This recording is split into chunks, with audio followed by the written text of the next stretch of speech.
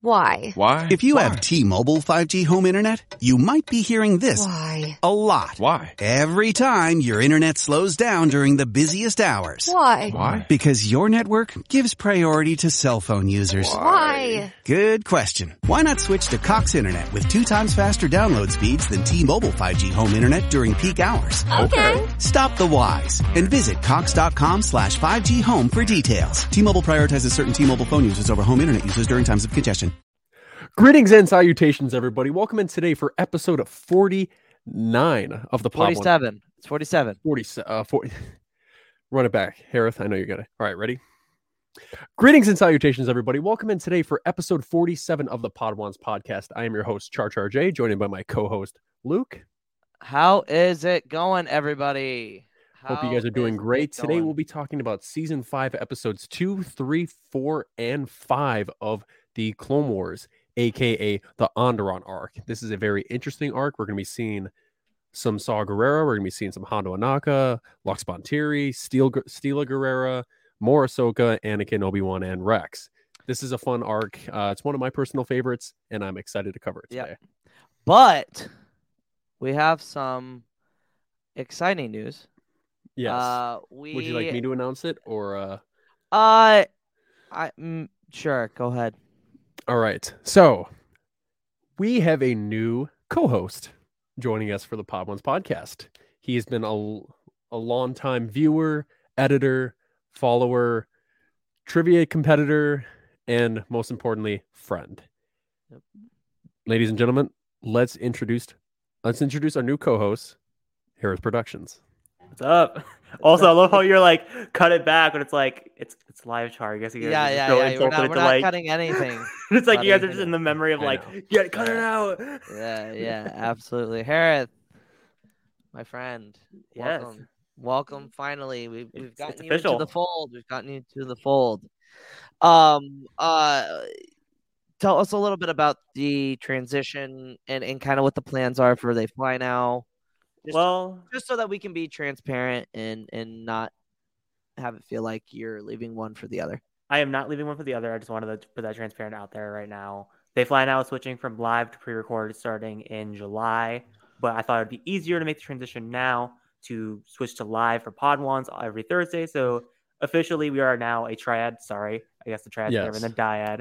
Yep. So yes, from here on out, Harith will be joining us for our Clone Wars rewatch and further live episodes and reactions and he's just going to be part of the gang now, and we're very, very, very happy to have him on. He's done a lot of things behind the scenes for us, so it just seemed natural to add him into the fold. So couldn't be happier.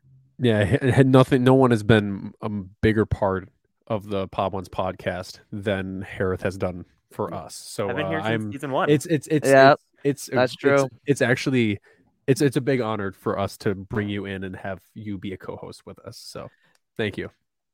All right. Now that we've gotten some housekeeping out of the way, let's get into it. You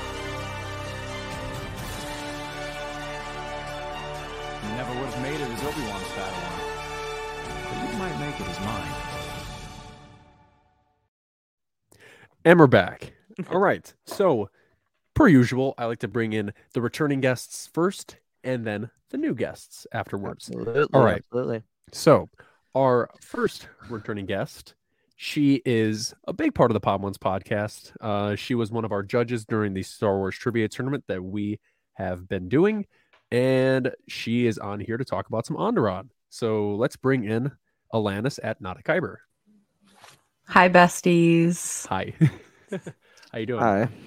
How is everyone? I'm excited.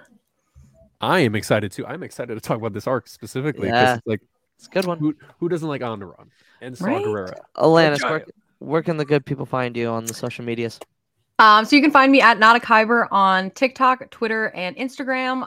If you want to see me be serious and not talk about wanting Thrawn to rail me, you off to a great start. Always. All right, now this became a PG-13 show. You can follow me. So if you're under the age of 13, get out of here. Get out. Go to bed. Go to bed. Go to sleep. Child. Yeah, you can follow my teacher account, which is at Discovering the Galaxy on TikTok. I do teach a Star Wars elective, so that's fun. Remy, you're funny. Sorry, I'm live on TikTok. All right. Anyways, hold on. Remy said, Pharaoh Remy, I'm live on TikTok as well. She said the Queen Alanis. Remy, I love you. Remy, go hop over on the YouTube. Hang out with us there. Don't hang out here with me and just me. Just me? It's not fun. Everybody in the chat, X-Core Gamer Skills. X-Core buddy, he's alive. Good to see you. I've not heard from X-Core in a long time. Darthman 86 or Kenny, always appreciate the love. Like the stream, please. It would help the podcast immensely. X-Core, I hope that beard is still looking long and beautiful as always. Yep. All right. Star Wars lawyer. We're finding love in we're finding love in Onderon places. Love it. I love it. And yeah, Char, go ahead. All right. So our second returning guest for today's show, she was a competitor for our Star Wars trivia tournament. She came in, I'd say, third place. Say. No, the semifinal match is already out. I know. Yeah, but you can't say anything about the. Yeah, no. So she was a big part of this Star Wars trivia tournament. She has been on many arcs before, including Blue Shadow Virus. Please welcome in Kier at Mandalorian. Hi, hello again. One of my favorite people to talk to in all the Star Wars TikTok community. You guys are all awesome. Good to see you. Kier, where can the good people follow you? I'm mostly on TikTok, Mandalorian, but also on Instagram. Awesome. Ready to talk some Onderon? Absolutely. It's one of my favorite arcs as well, so I'm really excited. There we go. And Char, bring in the newbie. All right, so our new guest today, he's coming into the Pod Ones podcast for the very first time. I don't think he's ever been on any roundtables, reactions, or the Clone Wars show.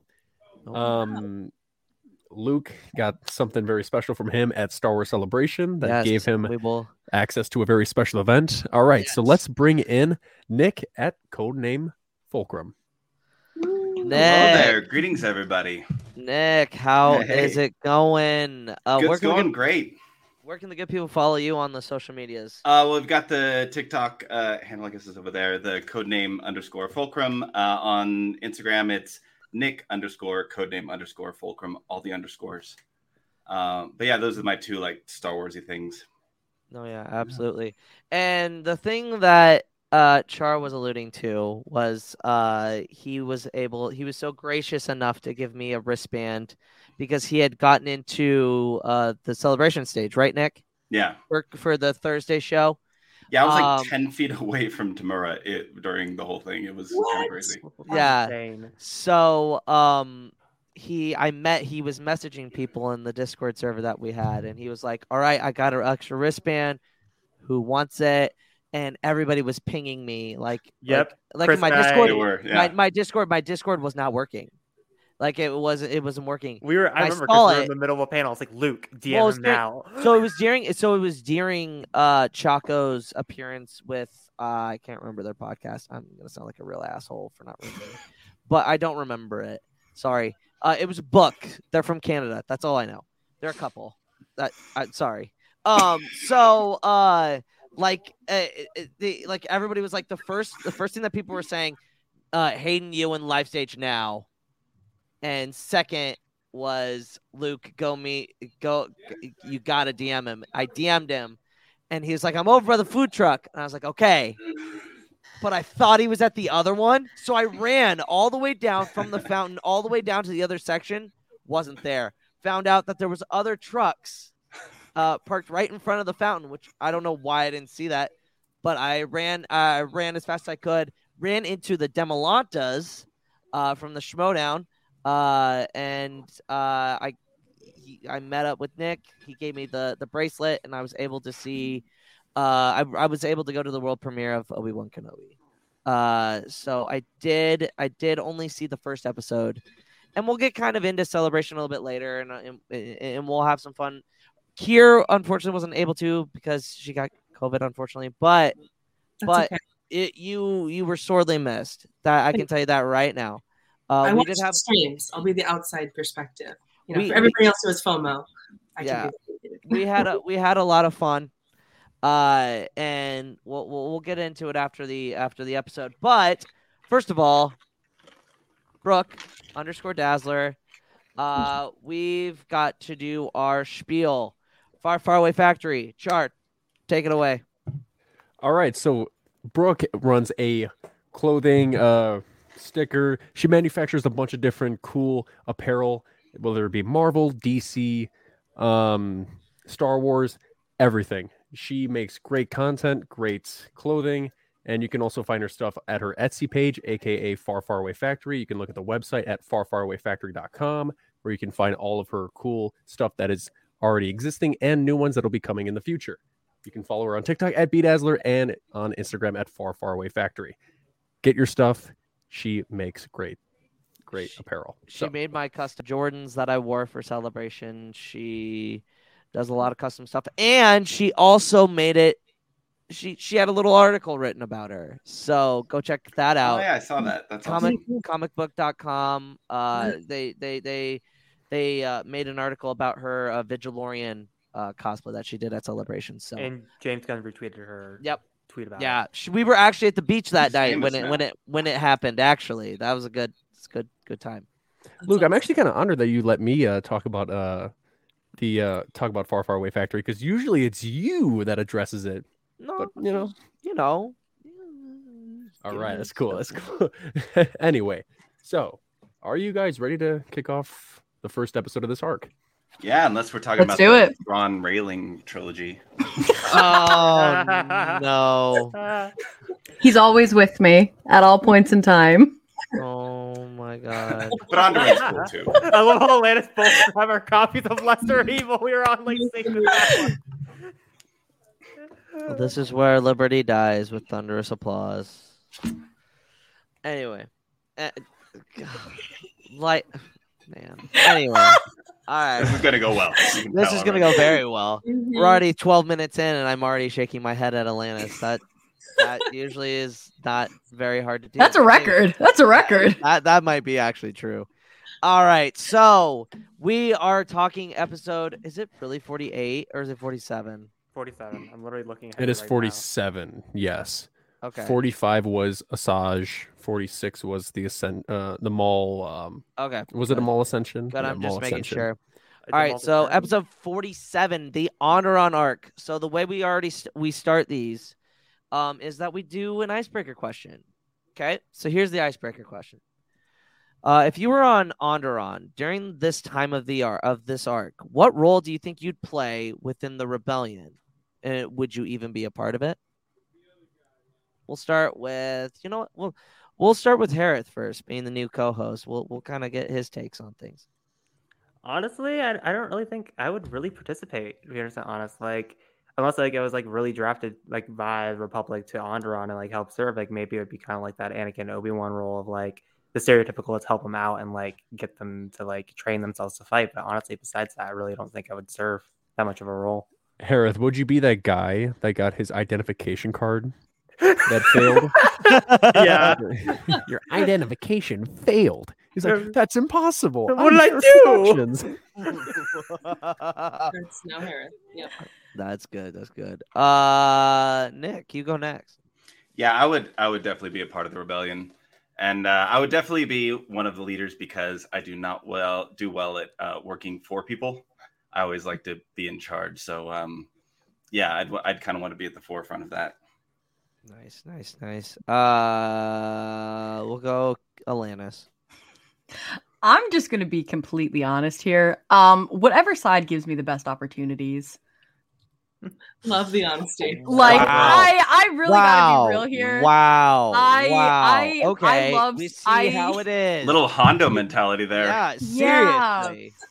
I love success. So, if the rebels are gonna give me some success, I'm gonna go that way. But I mean, unfortunately, if the king's like, hey bestie, would you like your own castle? I'm like, I would love to be royalty. Please sign me up. I may not align with any of your morals, but I do look good in a crown. All so right. Well, that's literally how 14 minutes in. Chaos. All right. Well, if we lose her, it's because of the storms, not because of me booting her. So let's just make that honestly, very clear. Alanis, you should change your TikTok handle to not a chaos. Yes. Because it's like you are chaos, but it's like. Why? If you have T-Mobile 5G home internet, you might be hearing this a lot. Why? Every time your internet slows down during the busiest hours. Why? Because your network gives priority to cell phone users. Why? Good question. Why not switch to Cox Internet with 2 times faster download speeds than T-Mobile 5G home internet during peak hours? Okay. Stop the whys and visit cox.com/5G home for details. T-Mobile prioritizes certain T-Mobile phone users over home internet users during times of congestion. How long was Neil Armstrong actually on the moon? When did Europe start speaking English? Did Marco Polo really go to China? CuriosityStream is the streaming service for all things history, plus science, wildlife, and more. What's the real story behind the Mona Lisa? We've got that. What caused the collapse of Rome? We know. Where did we find mankind's earliest ancestor? Come find out. For the holidays, give the gift of curiosity with 25% off gift cards for your curious cohorts. It's holiday shopping season at curiositystream.com/gift. But You don't expect chaos. And chaos is a ladder. Anyway, we don't like Littlefinger here. We're a non-Littlefinger podcast. Kier. Finally to get to Kier. Would you join? I would probably be like a bartender who like had like a secret key to get to like, I don't want to do Kenobi spoilers, but I think if you've seen the 3rd episode, you know what I'm talking about. Oh, we're gonna get deep into that later. So if y'all haven't seen Kenobi, leave the fuck now because I'm just gonna be honest right here. You're a day what are late. you doing? What are you doing? Yeah. This is a Star Wars podcast. So like the path, like I would have the key to the path, and I'd be like, all right, here, I know some people. Here's the coordinates, whatever. Like I would be involved, but not like. Okay, I respect that. that. At least I know I'm getting my drinks. There you go. Yeah. Hey, we all get free drinks if we go to Kier's bar. That's right. That's a W. All right, Char. Let's get into it. All right. So the first episode of this arc, episode 2, season 5, titled "A War on Two Fronts." All right. Separatist takeover complete. Another Republic planet has fallen. Onderon has seceded to the Confederacy of Independent Systems under the rule of a new king.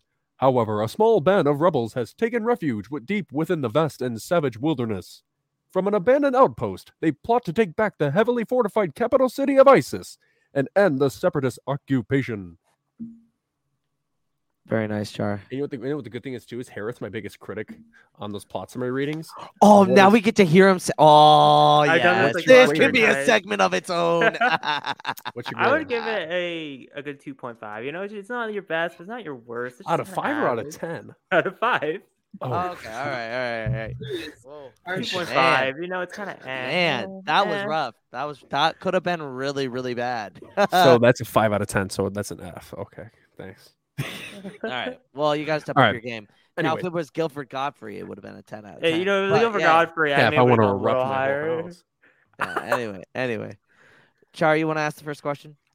Certainly, I will. So the first question out of the typical 2 to 3 questions that we ask per episode is.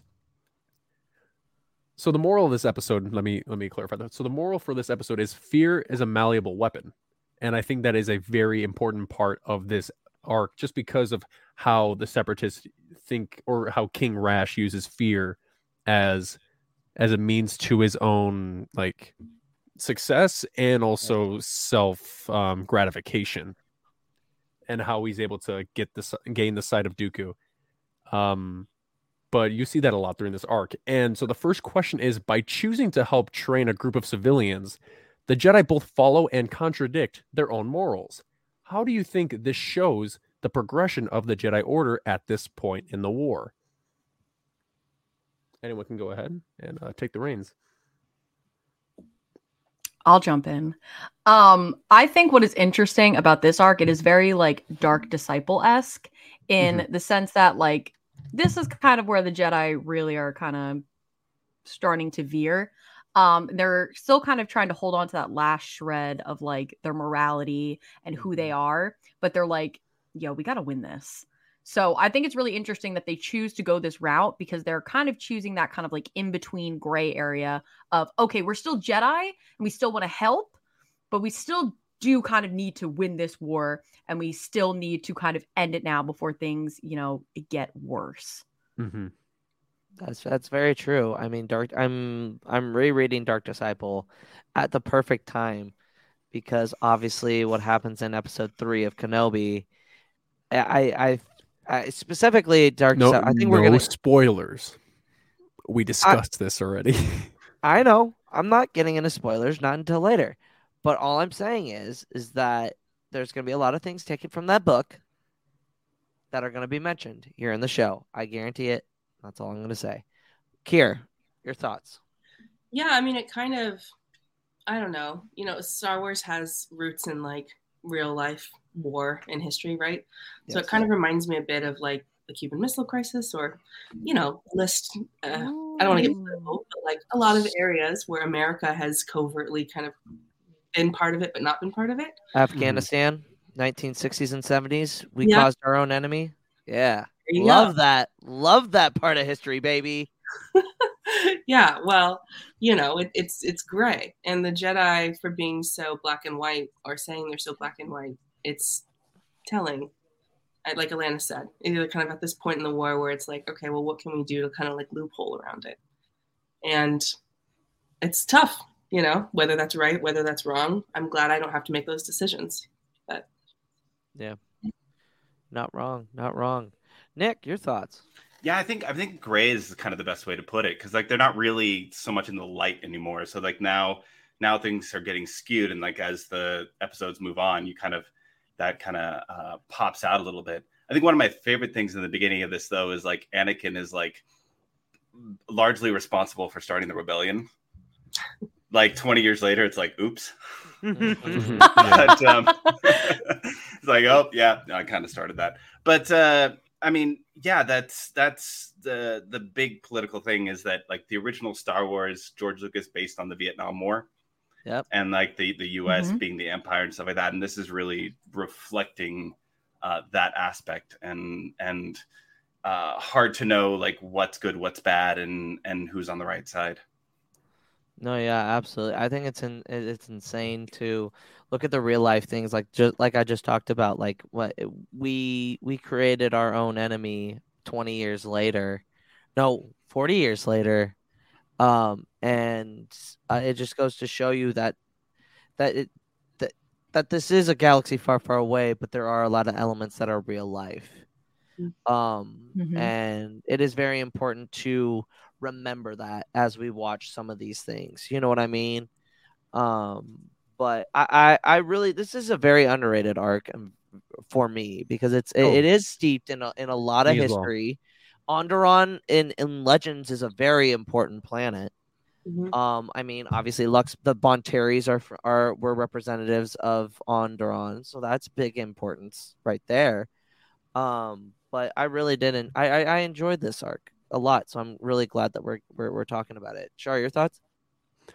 Yeah, I mean, Onderon is one of my favorite arcs, especially when I saw it as a kid and seeing Saw Gerrera for the first time. I was like, this guy has got some sassiness towards Lux, but he's also it's like that brotherly love thing where it's like you want them both to succeed, but at the same time you guys are struggling, so you guys kind of like bang heads, and then once time comes, you'll get to mesh better, and you get to understand that there's one person that does some things better than the other. Like how Saw says that, remember, this is a war, Senator. You can't, this is not like a world of politics we're dealing with here, because the politics have failed us.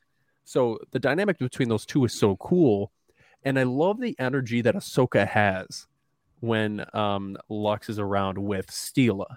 Because it's like, we don't know what's going on in Ahsoka's head. Ahsoka has like that energy of like, I want to be in that position, but I'm a Jedi. I have to stick with my duties because there is a separatist occupation going on.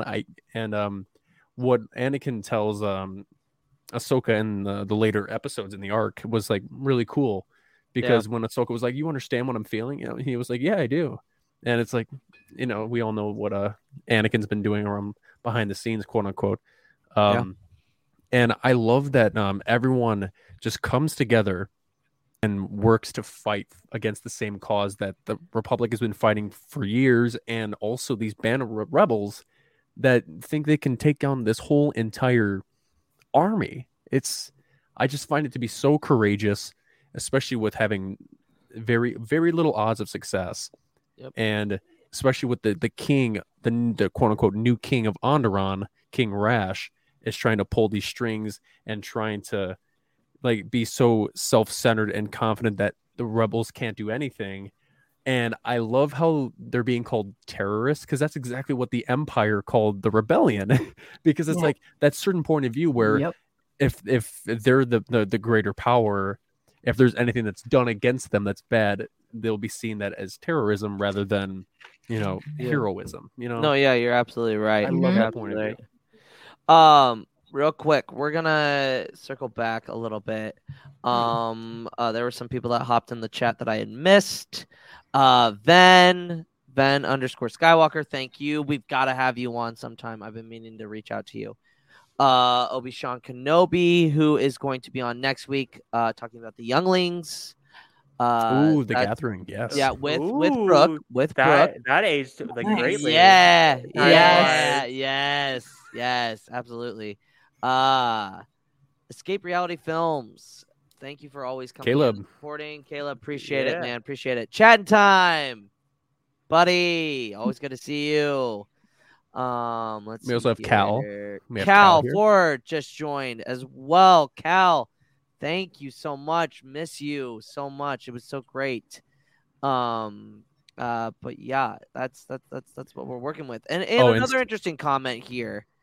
I think Anakin is also responsible for Saw's radical guerrilla warfare that we see later on, winning no matter the cost. Yes, and I believe that is one of our questions later on. But it's fantastic. It's great. It's great. So speaking of Anakin, Harith, I'm gonna have you ask the next question. All right. Sorry, I'm trying to roll all the way down. No, you're good. The second bullet under. Yeah, second bullet under episode 1. Okay. While Anakin never wanted to be a teacher, this episode really highlights his strength in teaching those around him. What do you think charged within him once he became Vader? Do you think he ever really lost that drive to teach? Again, like last time, it's an open panel. Whoever wants to take. I think because he kind of lost the selflessness when he became Vader, and the selfishness and the power hungry aspect took over. I think he still had that teacher instinct, but as somebody he could help supplant the Emperor and rule himself. So it became more of a power aspect than a kind of a selfless teacher. You're absolutely right there. Think about it, Nick. If you pay attention to the 2017 Vader comic specifically, they start the Inquisitorius, and he's not teaching them out of the goodness of his heart. He's doing it out of necessity and to also torture them, basically. He chops off limbs. He does all these things. That's different than teaching the way he is teaching these rebels.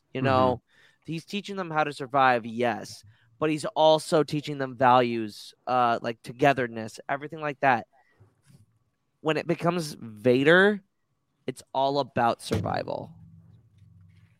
And for those that were at the Tales of the Jedi, you get to see a point with Anakin training Ahsoka where you get that Vader moment of it's amazing, and we'll talk about that a little bit later. I won't go into try again. Yeah, again. Yeah. It's very Vader-esque, but not to the extremes that we're used to seeing Vader as well. But Kira, your thoughts? Yeah, I mean, I agree with you. I just keep thinking about by the time we get to Return of the Jedi or even Empire, where he's with Luke, right? Because we don't see him. I literally was about to say we don't see him chop his limb off. Yes, we do. Sorry, I take that back. Okay. But by Return of the Jedi, you know, he's clearly, I don't know, there's a change, right? And I know it's his son, so I know it's different, but I would love to see more of that evolution or more of that breaking, more of the struggle between the Anakin good teaching versus the Vader like chopping off limbs part. We had a little moment with Vader and Ahsoka in Rebels. Yes. Yes. Yeah, exactly. Like that. Yeah. Yeah. Where you see that glimpse, you know? I think that's interesting. Yeah. I mean, we couldn't have timed this any better. No, we couldn't have. Yeah, We couldn't have timed this any better. Like literally, it's my ability to schedule things out like a year in advance and then have it like run into things. It's just amazing. It's the Force. It is. We willed it somehow. Yeah. All right, Alanis. Yeah. Char, go ahead. No, I was gonna say, like, you can pull up some of the comments in the chat. They're talking about it as well. Discover a healthier, happier you with Veganuary 2024. Your health isn't just small potatoes, it's a big deal. So this January, you are invited to make a change that matters by trying Veganuary's 31-day vegan challenge. Switching to a plant-based diet reduces your carbon footprint and makes a positive impact for animals. Every meal is a vote for the kind of world you want to create. Ready to make a change? Sign up today at Veganuary.com. Vote for veggies.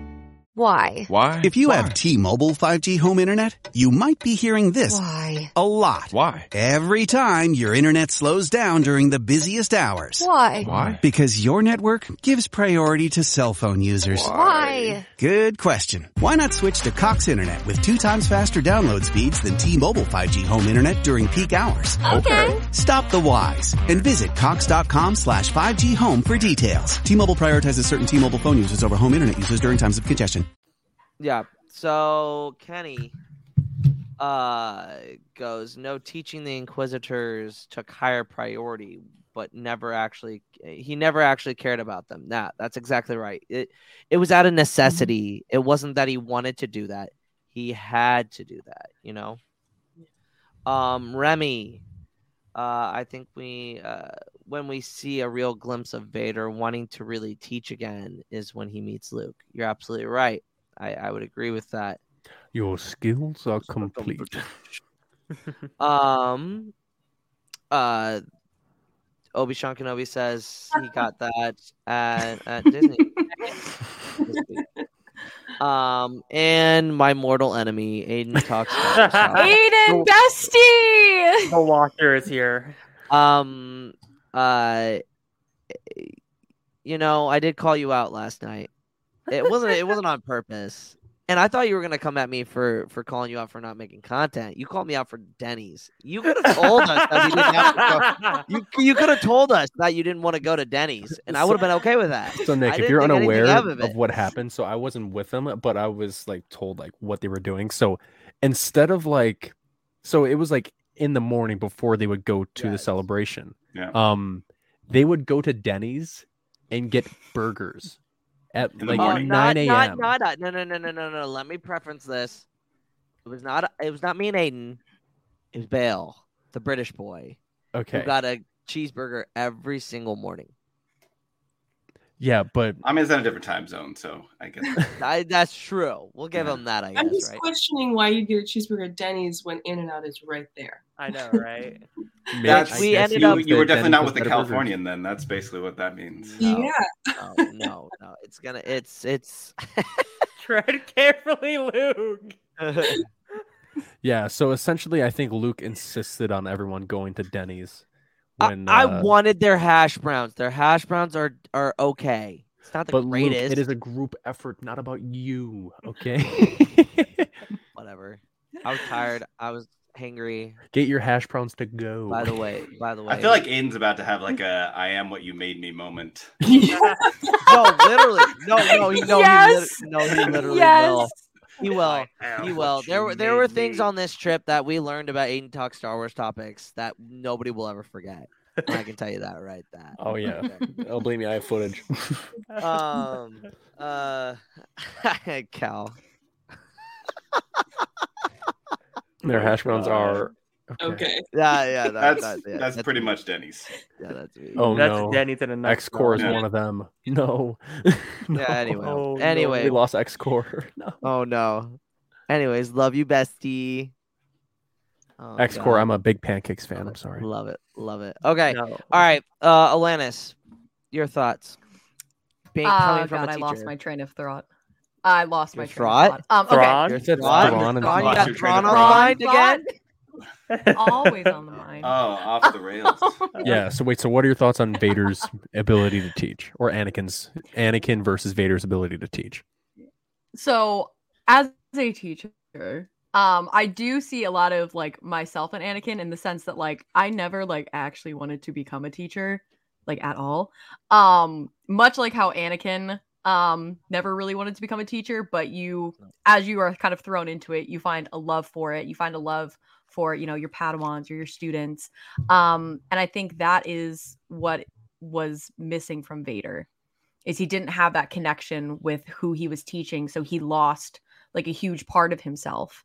So kind of where we kind of see Anakin loving what he's doing and having a purpose and a goal. Vader didn't really have that. So that's, I think, is the big switch. No, That's a good point. Absolutely. And I mean, in this episode, we get the reveal of Stila Guerrera. She is the voice of the group, where everybody thought Saw was going to be the voice of the group, and I found that really, really interesting. Harris, your thoughts real quick before we move on to the next episode. Well, I mean, everyone brought really good points about like Anakin being a teacher, because obviously with the Inquisitors, you have that whole interesting dynamic, him like when he becomes Vader, and how he wants to chop off people's limbs, and like how he's kind of like had a stance off, and like how he doesn't really want to do it, gets pushed into it. Again, kind of goes back to what Alana says of like you're kind of want to be a teacher when you get thrown into it. It just kind of happens. So like again, and I think it also just goes back to Anakin and Vader are the same person because they have very similar moments. So again, and like the whole rebellion aspect of him teaching them to fight, coming back to haunt him back later on in the show, because Saw Gerrera. So again, I thought there was all interesting points across the board. Yeah, Charlie, any other thoughts? Other than the fact that Vader teaching the Inquisitors is a lot more violent, while Anakin is very pleasant, and he wants to make sure that the group is included and they are, what Obi-Wan says, a symbiont circle. But they want to. Anakin is a very uplifting person, but he also wants to get jobs done. He doesn't want to. Mm-hmm. He doesn't want to half-ass anything.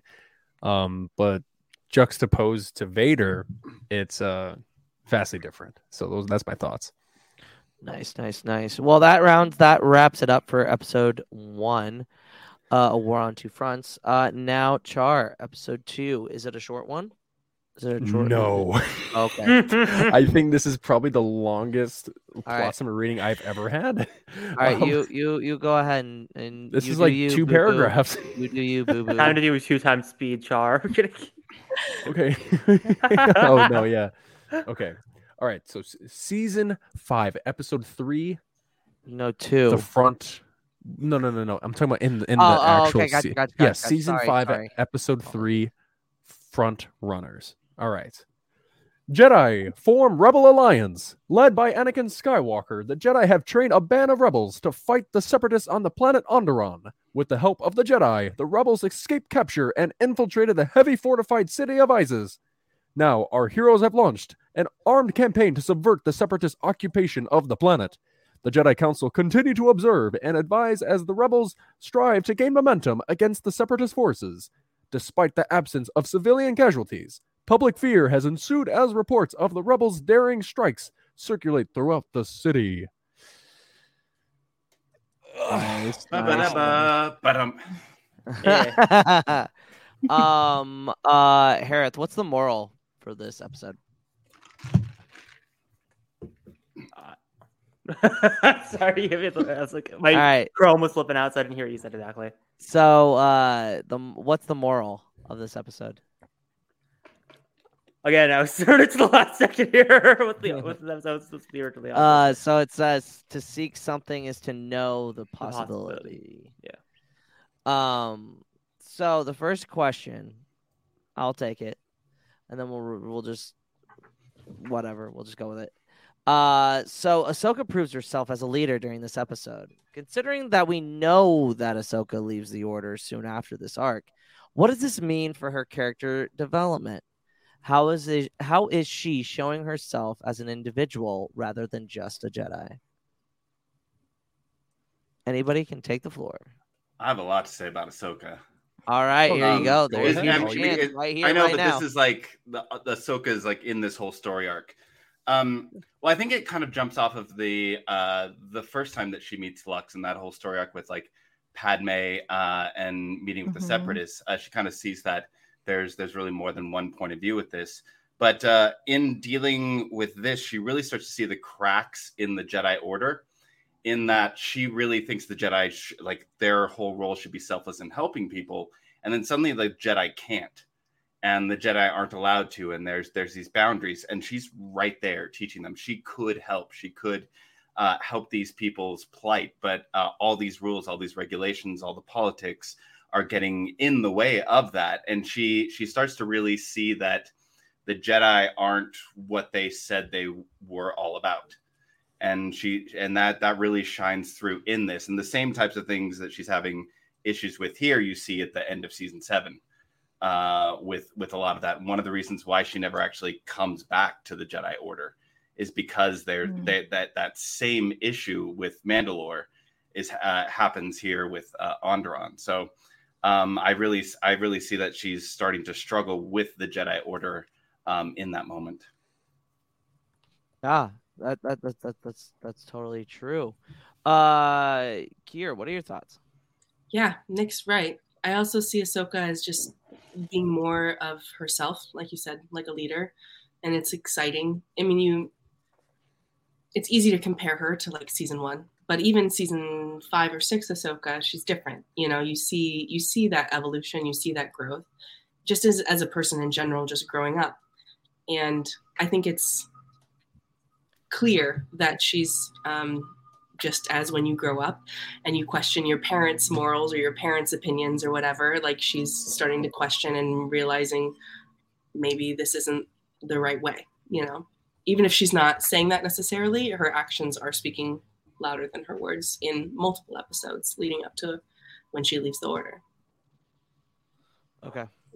All right. No, yeah, I totally agree. That's a good way to put it. And like both of you really nailed it down, because I mean, we are getting closer and closer to the arc that Ahsoka ends up leaving the Order, and we see from season 1 all the way till now, her character development is just so vastly well done, and it's one of the only characters that I can really say in Star Wars has a great arc in a one series. You know what I mean?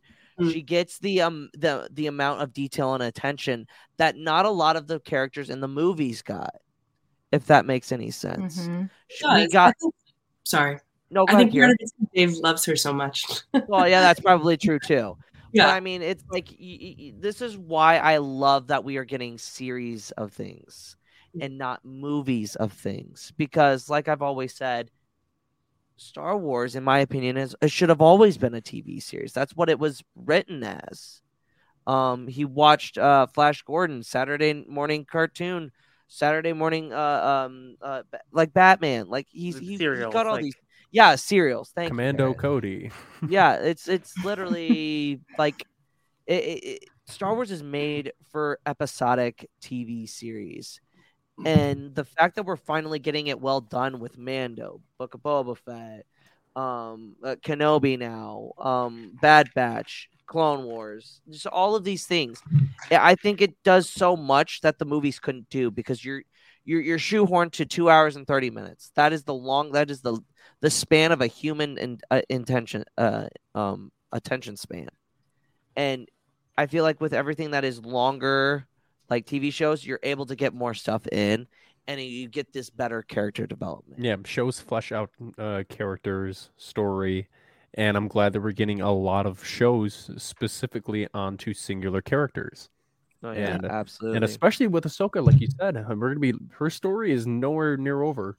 No, and we get more of her. We get her in Clone Wars. We get more of her in Rebels. We get more of her in her own show, and it's and we get even get more of her in Mandalorian. So it's like we can't get enough of Ahsoka. So, oh yeah, absolutely. Lannis, your thoughts?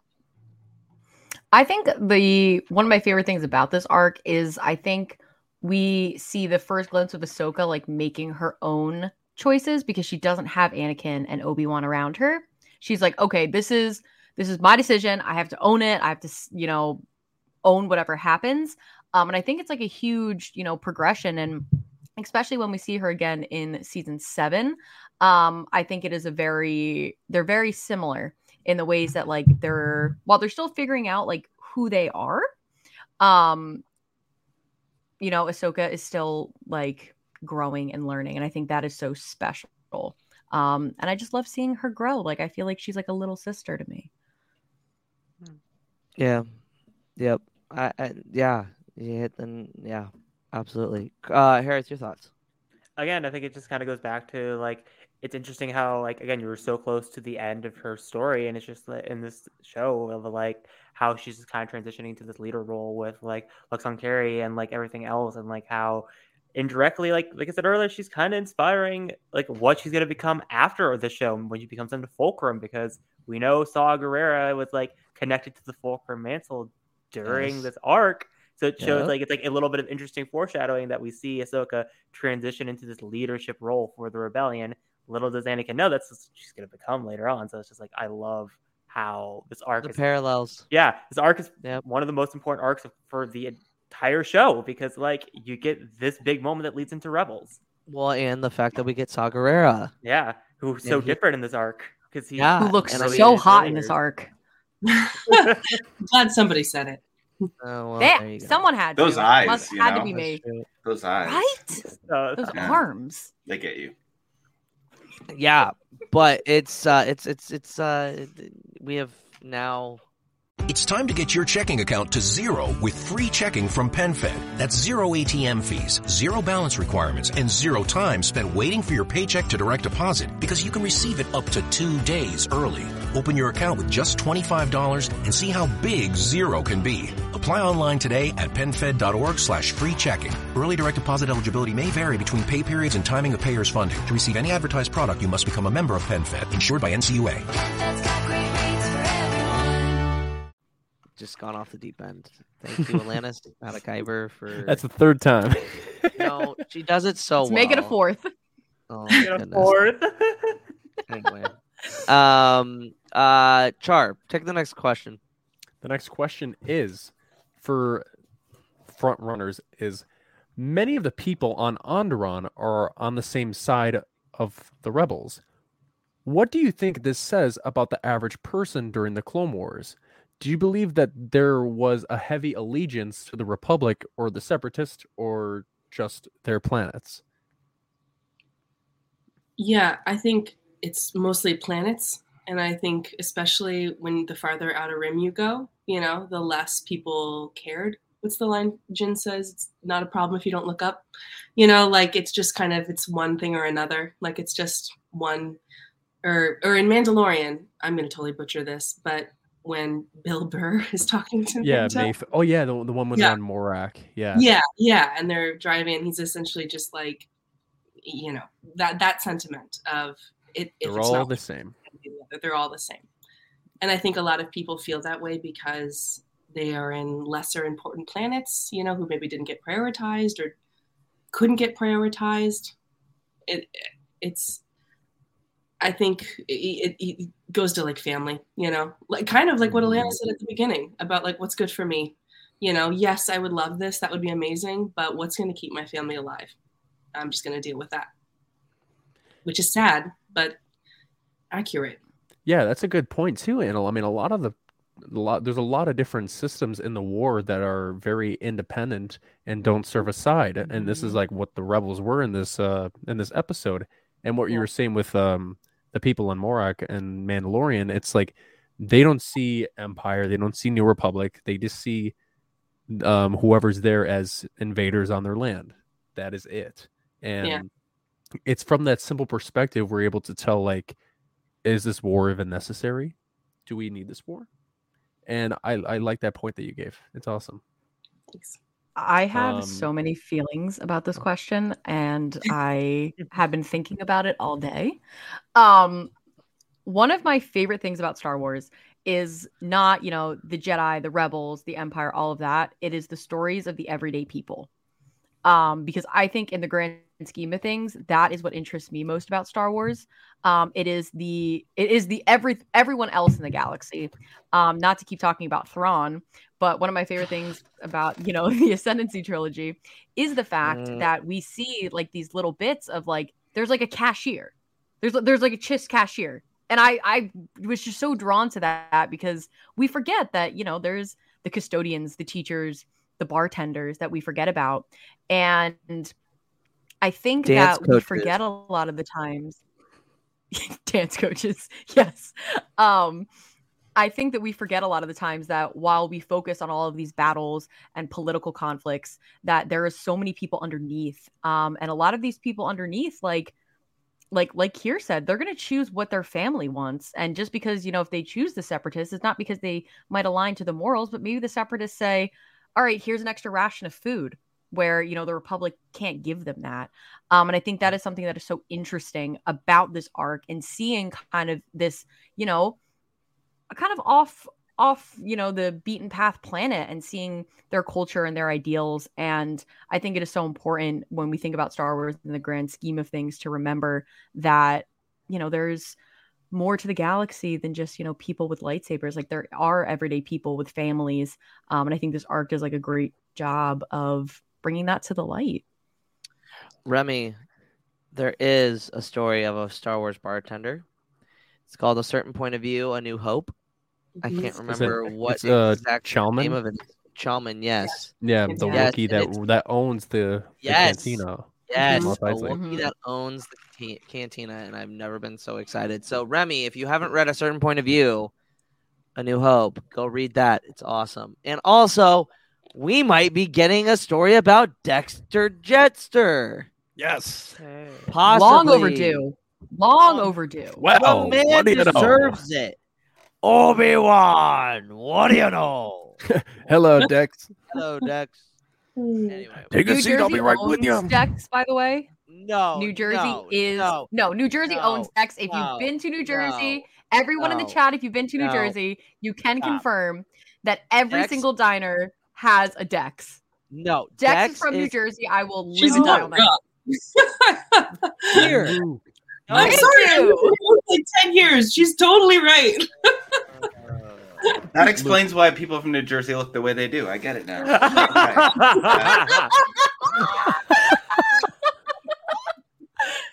You're not wrong, though. If you're from New Jersey, I take it back. But if you're not, I meant it. Don't take it back. No, I am. No, it's confirmed. It's a choice. All right, hold on. Hold on. Here we go. Now we're getting some traction here. Ven goes, I can't confirm. My town diner has a Dex. We love him. There you go.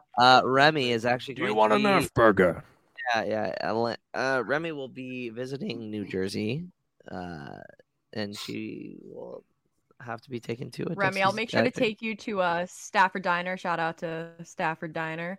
It's all Dexes in there. That's it. It's what it is. All Texas. Mickey's Diner in White Minneapolis t-shirt with like has yes. I can't confirm this, Cal. I have been to Minneapolis and I have been to that diner. It was quite amazing, to be honest with you.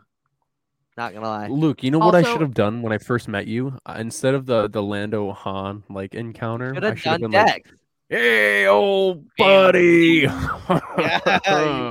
I start pulling up my pants. That was a missed opportunity. Yeah. Well, here we are. My brain went a completely different place when you said that. Yeah, well, hey, it is what it is. Oh. Anyway. I'm for it. Anyway. Feels right. Anyway. Who hasn't answered the question, to be honest? I can't even remember what the question was.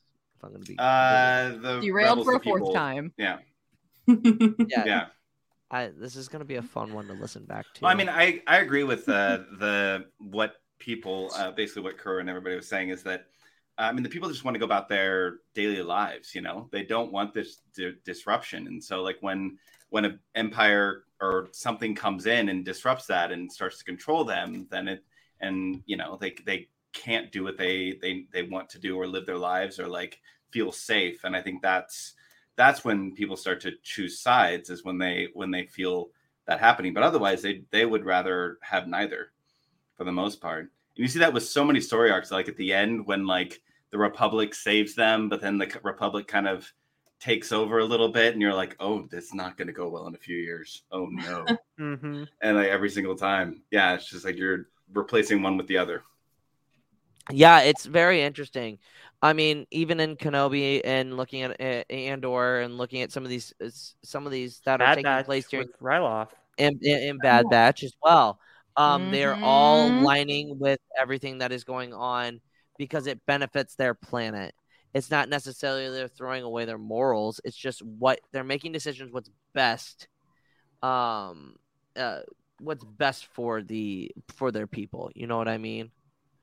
But yeah, I've absolutely it's been a great conversation with you guys on this, because it's a very good arc. It's a very open arc. It has a lot of connections to a lot of other films and a lot of other things in the franchise. So it's very, very important arc. Harith, did you get to answer the question? No, I didn't get to answer the question, but essentially it's the same answer as Kira. It's like loyalty to planets. It's like, what's kind of the reason to be like loyal to the Republic or Separatists? Because like to the average person, does it really matter? Because like I get to like senators and the leaders, like that it matters because like I need to like represent them in the Senate. But it's like to the average person, it doesn't really matter. Yeah, and essentially the answer to the question is whether or not which side you're on. It's a matter of get off my goddamn property. Essentially, yeah, pretty much. I thought you were about to say how big your pocketbook is. I won't lie. Oh, that was a missed opportunity. Good. Damn it. All right. Anyway, let's talk about the third episode. Episode 3, The Soft War. Is this a short one?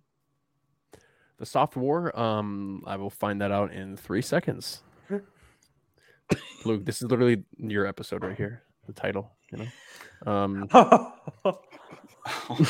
What do you what? I'm not alluding to anything anyway. So season 5, episode 4, The Soft War. We're canceled. All right. We're canceled. We're done. Is it a short one? It's pretty short. Okay, deal for Godfrey. You've got to do it at least once. You got that too, right? Oh, damn it. Right, well. What have I done? Okay, The Soft War is a short one, apparently. Season 5, episode 4, The Soft War. The rebels elect a new leader. With their training complete, Obi-Wan and Anakin have left Ahsoka on Onderon to monitor and advise the rebels as they continue to strike separatist targets under the command of Stila Guerrera. Facing an escalation of rebel attacks, the separatists have sent reinforcements to straighten their hold on the city of Isis as the Battle of the Planet unfolds. Harith? We're just gonna forget. I didn't even hear what you said, just simply because of what you said earlier. That was where my mind was at. So I'm just gonna say 1 out of 5, just because you know. Wait, what's happening? Automatic rating of 1 out of 5. Wait, what's happening? Nothing. We're just gonna move on. So the first question, the moral of the episode. Whoa! What? Is there something wrong with my mic? No. Why was I just skipped? No. All right. We're just gonna forget what happened earlier. And I am confusion. Derailed for a 5th time. Yeah. It wasn't even intentional. It was completely on accident. So the moral of the episode is struggles often begin and end with the truth. So the first question is as follows. Stila is obviously a very influential part of Saul's life. How does her character and drive shine through this episode? What do you think separates her from Saul, and how do their differences become more apparent as Saul gets older? I think the biggest difference is that... Oh, go. No, you. Okay, mine's really quick. I was gonna say I think Steela's biggest difference is that she knows how to listen, and Saw doesn't. I think that is what separates them. I think they both have drive. I think they both have passion. I think they both have commitment. But I think Steela is open to listen and understand, where Saw's like, it's my way or you're wrong. Yeah, she's up. She's able to compromise. Where exactly what you were saying. There is no compromise with Saw at all. So I would argue argue things off of emotion. Exactly. Yeah. Yeah. He's very brash and just like reacts like instantly, and that's the way he's going to go versus like taking a step back and thinking. It's logical versus emotional. yes, kind of sounds like Anakin and Obi-Wan, does it not? Hey, Luke, just for you, I'm reading this next plot summary. Godfried. About time. Anyway, the better bit. Because Kier hasn't heard it. Nick hasn't heard it, but the rest of us have, and it's just a joy. So, Kier, what were your thoughts? Because I know you started saying something, and then you agreed with Nick. I mean, I was gonna say emotional. Essentially what Nick said, but I do think if Steela had survived, she would have. She made him more grounded. Yeah, so I don't think Saw would have been as, whatever the word is I'm looking for here. I think and just she had that yin and yang, right? And I think Saw knew that. Because he kept a photo of her with him, right? Yes. Yeah. Like, obviously he missed her, but I think he knew that the two of them together were a much more powerful force than just. Why? If you have T-Mobile 5G home internet, you might be hearing this a lot. Why? Every time your internet slows down during the busiest hours. Why? Because your network gives priority to cell phone users. Why? Good question. Why not switch to Cox Internet with 2 times faster download speeds than T-Mobile 5G home internet during peak hours? Okay. Stop the whys and visit cox.com/5G home for details. T-Mobile prioritizes certain T-Mobile phone users over home internet users during times of congestion. Here in Key West, we were out before it was in. In this open and inclusive paradise, you can be yourself, make new friends, and savor our live and let live vibe. With LGBTQ plus friendly accommodations, our legendary nightlife, and year-round activities and events, it's always a good time to come as you are. Key West, close to perfect, far from normal. Or could have been a much more powerful force than just Saw. Oh yeah, absolutely. Harith? Well, again, like I said, it's just logical versus emotional. It's how I describe the two. There's that very big, again, it kind of just, it's foreshadowing for what happens later on in Clone Wars, Rebels, and like we just saw his arc in general of like, you just see Steela's death just push him over the edge, and he goes full send into like emotional extremism. So again, that's kind of the big difference, is they're just supposed to be both sides of each coin. Char? Yeah, I mean, in the beginning of this episode, we see that big hologram of Steela's announcement to the city. And I don't think Saw is that type of person yet that would do that. But obviously you do see that in Rebels with the Mon Mothma scene. But he's very he's at that point in time where Steela, I think, is much more mature than him. But I think that Saw has like the animosity for war against like any terrible threat, while Steela is very much calculated. She's able to address the situation, but also think clearly in her head. So, oh yeah, absolutely. Char, go ahead and take the second question. All right. So the second question for episode 4 of this arc. Throughout the galaxy, we see stories of ordinary people becoming something great. How does that become apparent during this episode? Why do you think that it's a story that becomes repeated time and time again? Great question. I wonder who wrote it. But I do think it's a story that's repeated time and time again because that's the audience. We're all ordinary people and they want to think that we can be heroes. So that is a reason, I think, why it's such a captivating trope. But I do also think that Star Wars, rightfully so, is focusing more, kind of like what Alanis was saying, on like the bartenders or the dance instructors, the ordinary people who... The glup shittos. Yeah, like the club shittos even. Like the people who make small movements and small choices that become reverberating echoes through, like it doesn't all have to be Skywalker, Jedi, people, that sort of thing. It's almost more powerful when you see the little things that people do every day to stand up. And that's what you're going to get a lot of in Andor. Yeah. Which that's I'm what excited for. I'm so excited. Yeah. That's going to be so good. I think even in the original Star Wars, what people related to is like there was this farm boy that went from like nothing, like just in some desert, and then ends up like helping save the rebellion, and some like smuggler who was just kind of in it for himself, like also helped with the same thing. Yeah, it's a story of nothing to something. Yeah, I love that part of storytelling. Yeah, Ray. Yeah, biggest example of that. Everybody loves to see that. It's kind of one of the more inspiring, like, kind of story arcs. And same thing with like Rogue One. I mean, yeah. I mean, the Pod Ones podcast trivia tournament. We literally had Cinderella story and Kier, literally coming out of nowhere. She's never done trivia before, and then she's over here busting. Never. Yeah. See, I think she was pulling our leg when she said that she had never done trivia before. I've done a group trivia Star Wars, but never on my own. So. Okay. All right, but you just taking people out.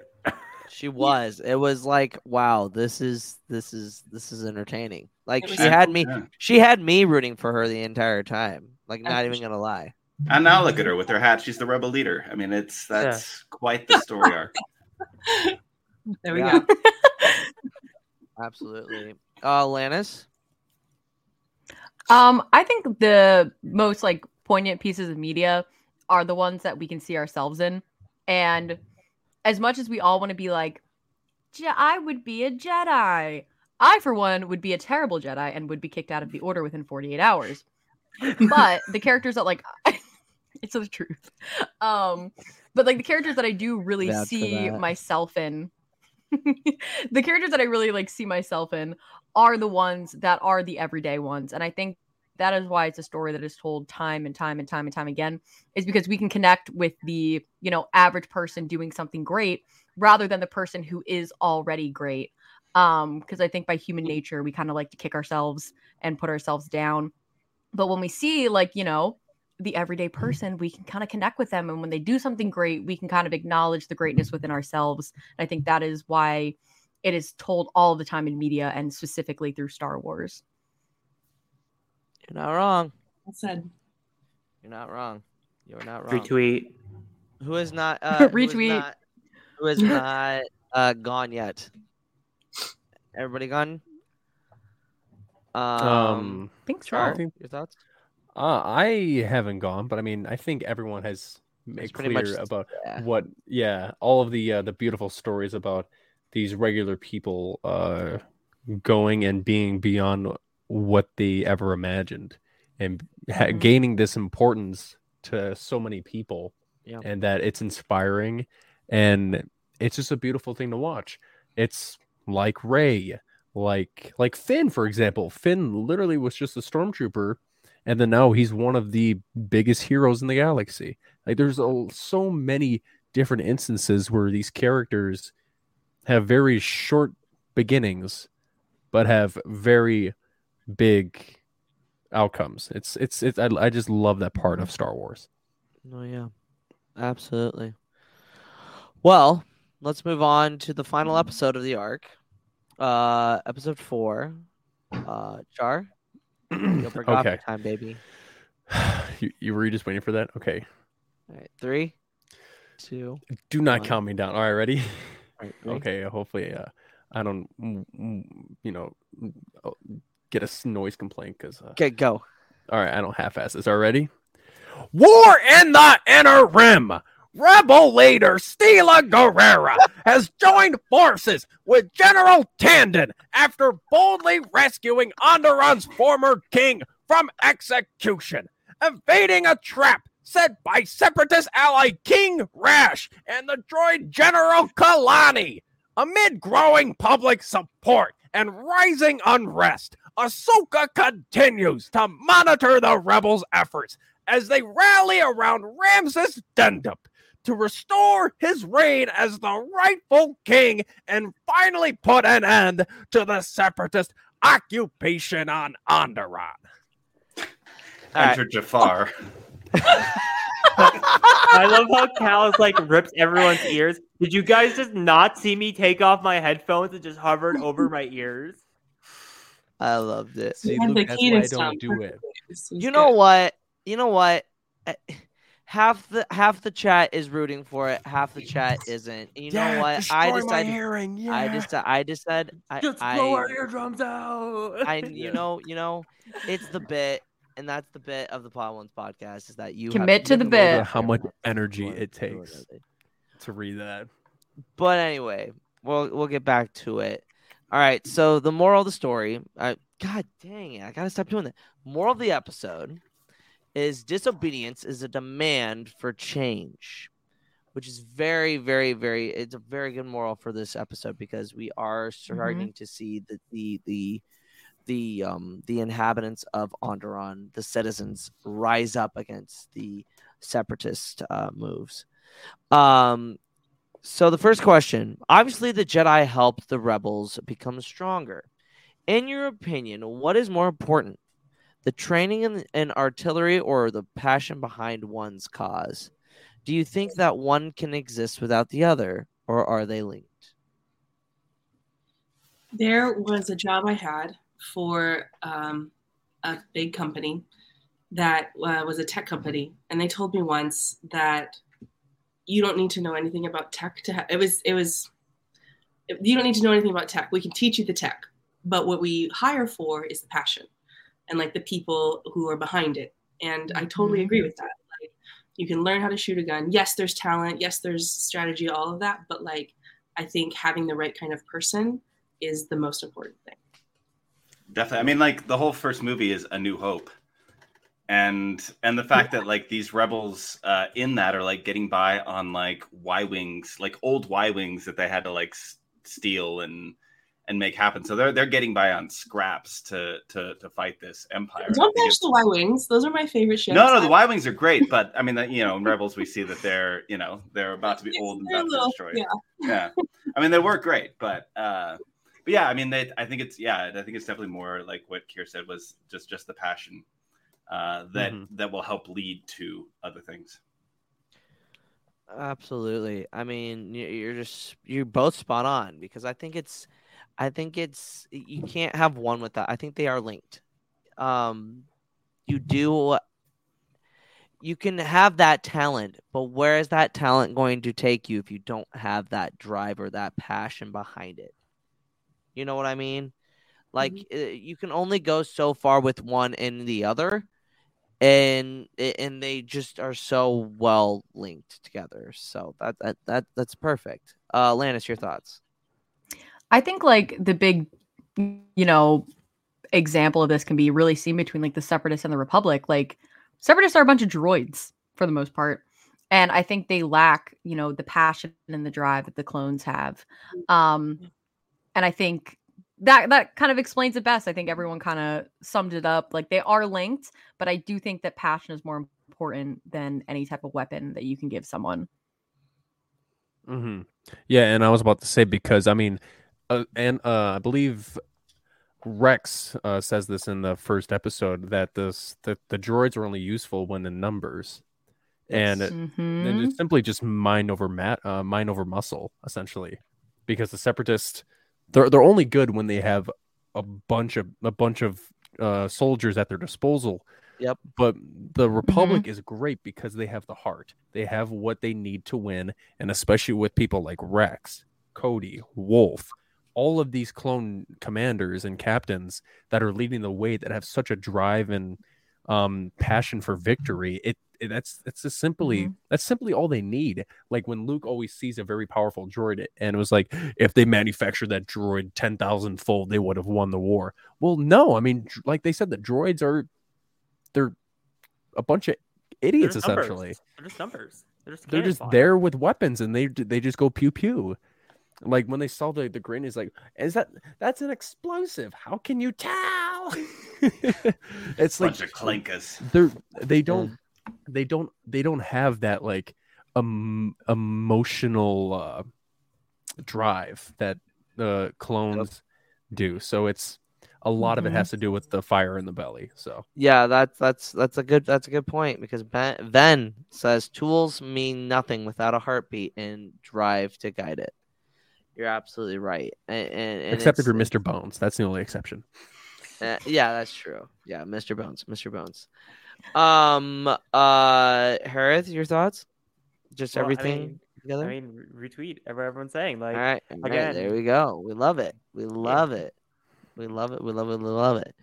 So for the last question, we would be remiss if we didn't talk about Stila Guerrera's death.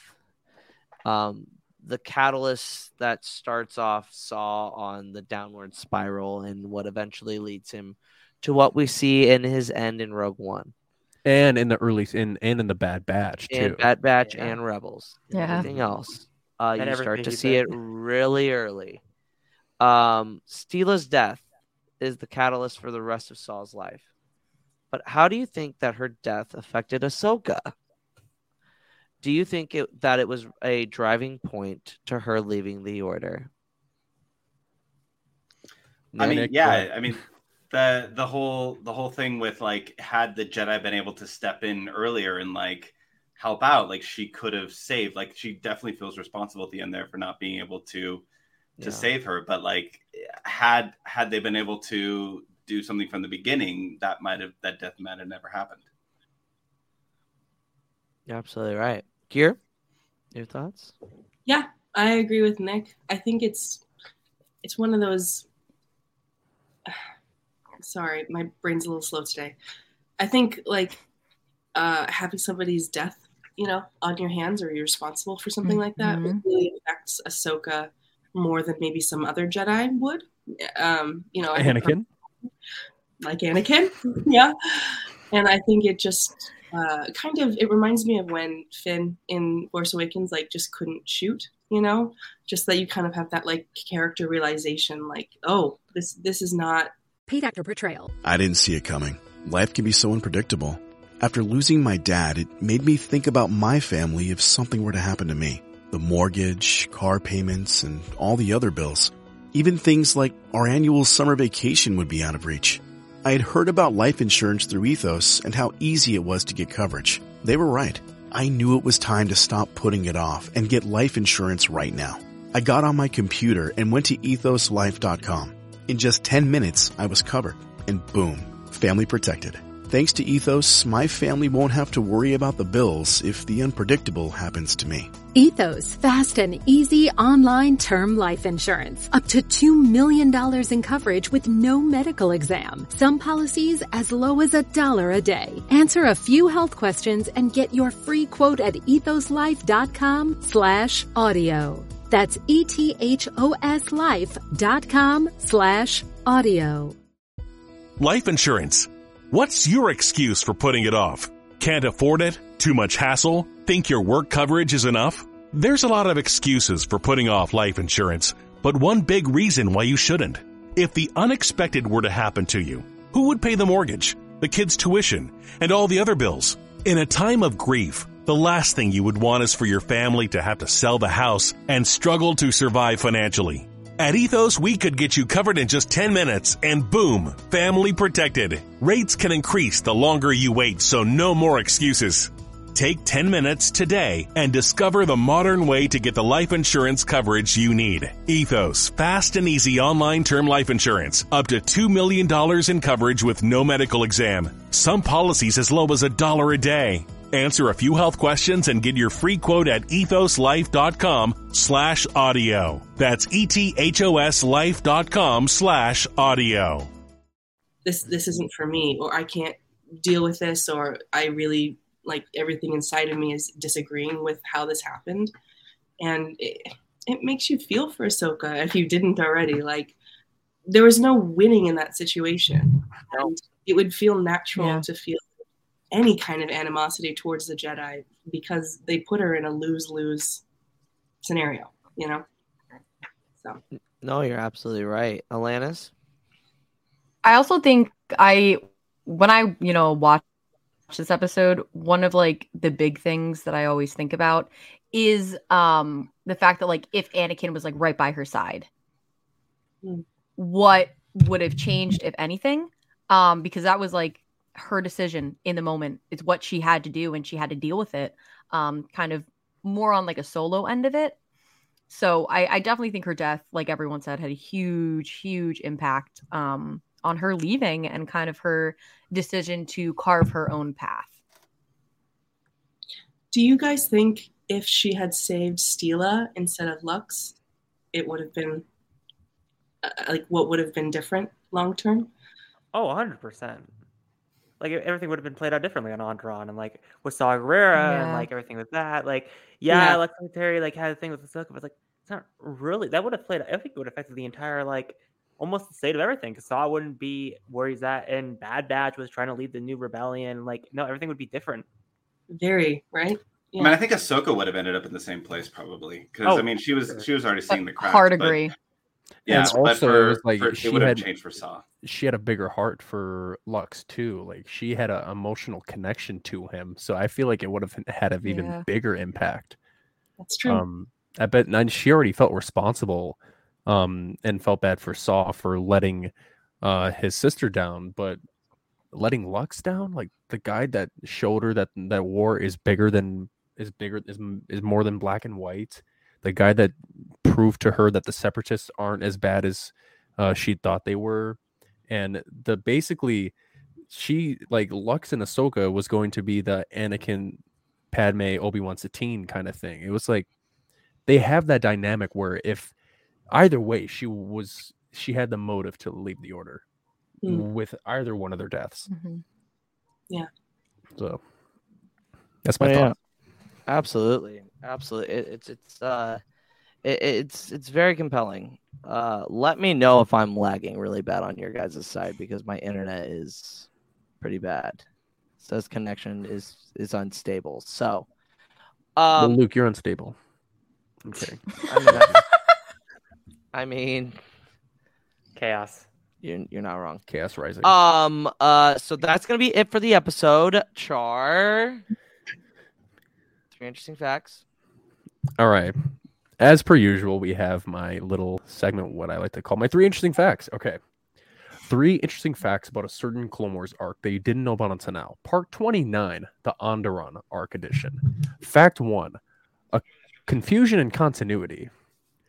Though airing after Revival, the episode 1 of season 5, the Onderon story arc was originally placed before the events of that episode, as can be seen by a number of production clues. The older Yoda model makes an appearance, and Adi Gallia can be seen sitting on the Jedi Council despite her death.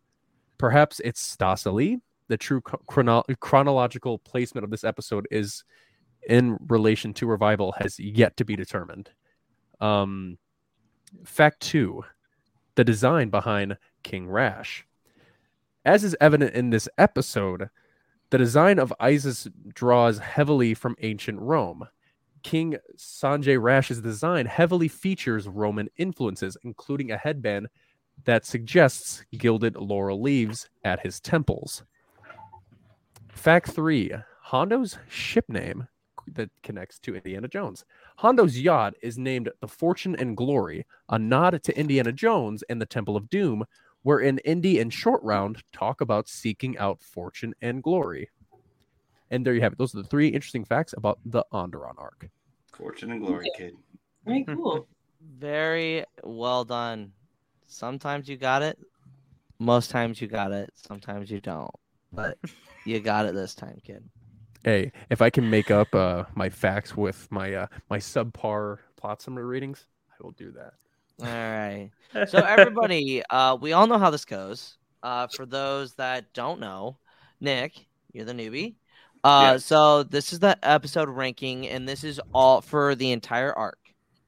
So we have Youngling bad, Padawan okay, Jedi Knight good, Jedi Master great, Grand Master chef's kiss, and we have had now 6 Grand Masters. Yes, so we have had Mortis, we've had Obi-Wan Undercover, we've had Zygeria, we've had the Padme arc with Pursuit of Peace and those episodes, and we've had I think wasn't the Maul Ascension? Yep, Maul Ascension arc, which by the way, for those listeners, will not be available to them. Or will have to check it out on YouTube. For some reason, I lost the audio recording, unfortunately. Yeah. Good job.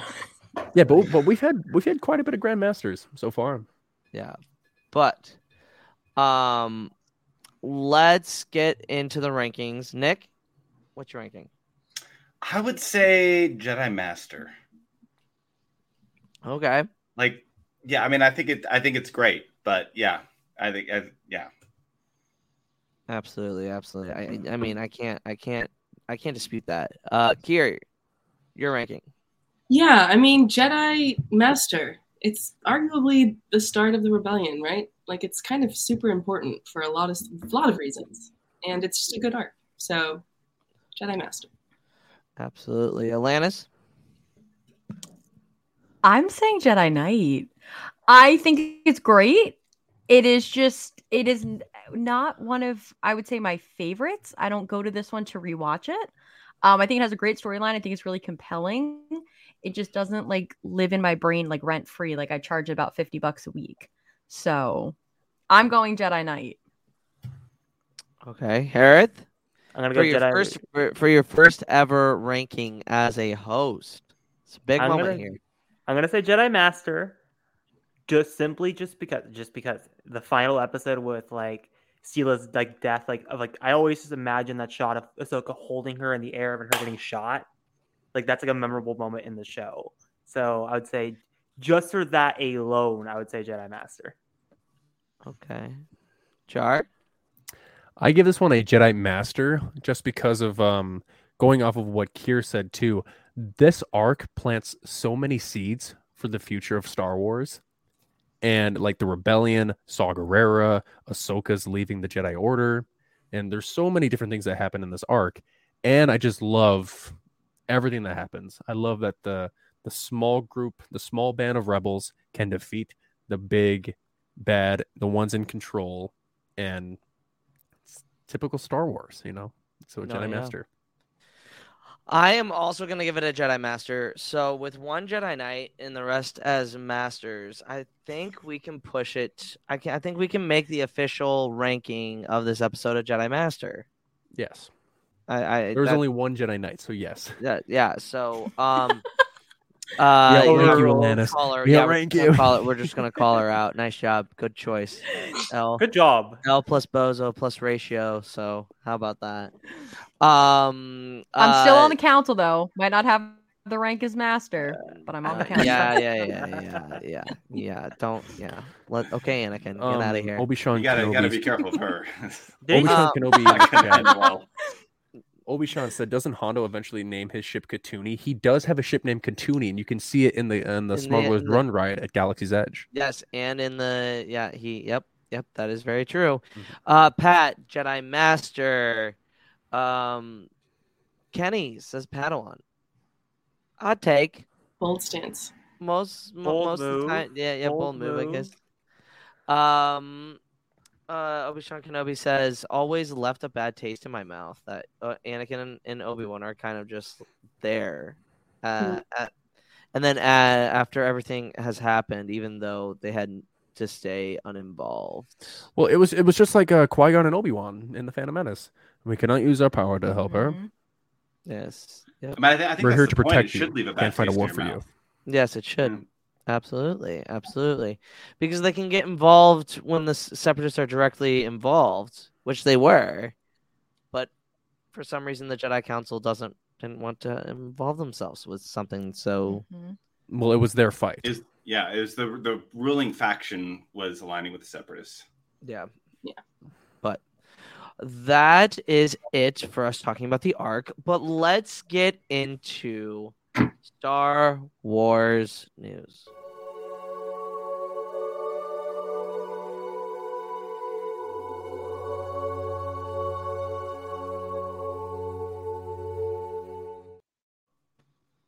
All right. So, a little show called Obi-Wan Kenobi dropped Friday. Oh no, Man of Luke time. Never heard of that show. What is that? Wait, when? That's a weird name. Oh, are you behind? Kenobi? Man, Kenobi. It's like the biggest show on Disney freaking Plus. I didn't know Alec Guinness came back from the dead. I called this shit.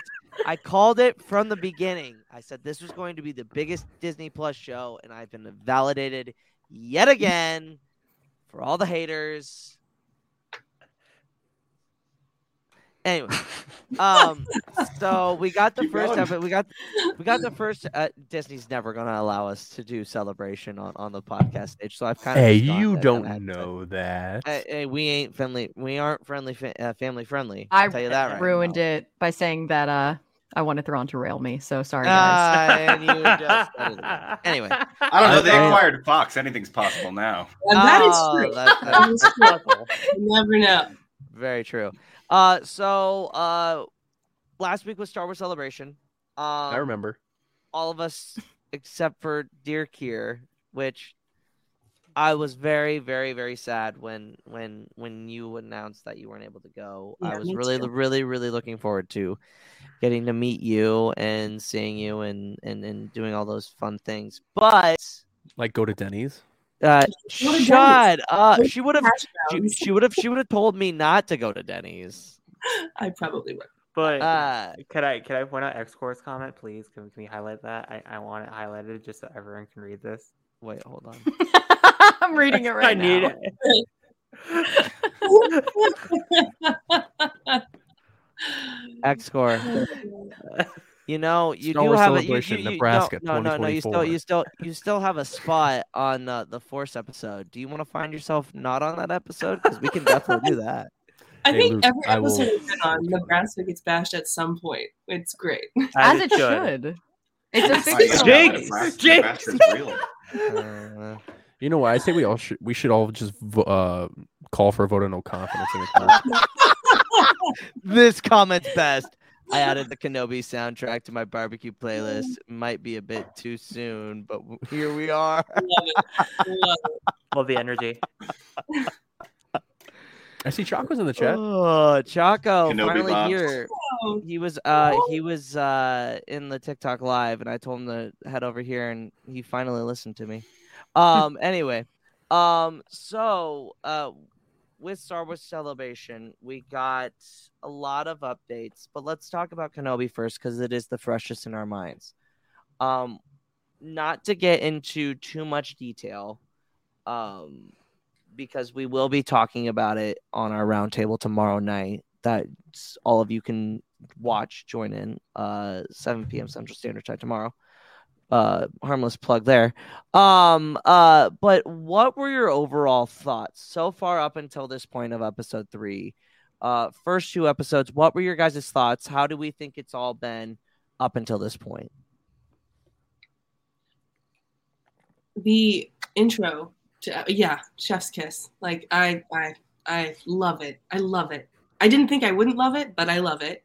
There's a lot to say, right? But I think the intro was cruel and totally. I was literally like, okay, Kenobi, and then the first episode happens, and within 2 minutes it's Order 66, and I'm like literally screaming at my TV.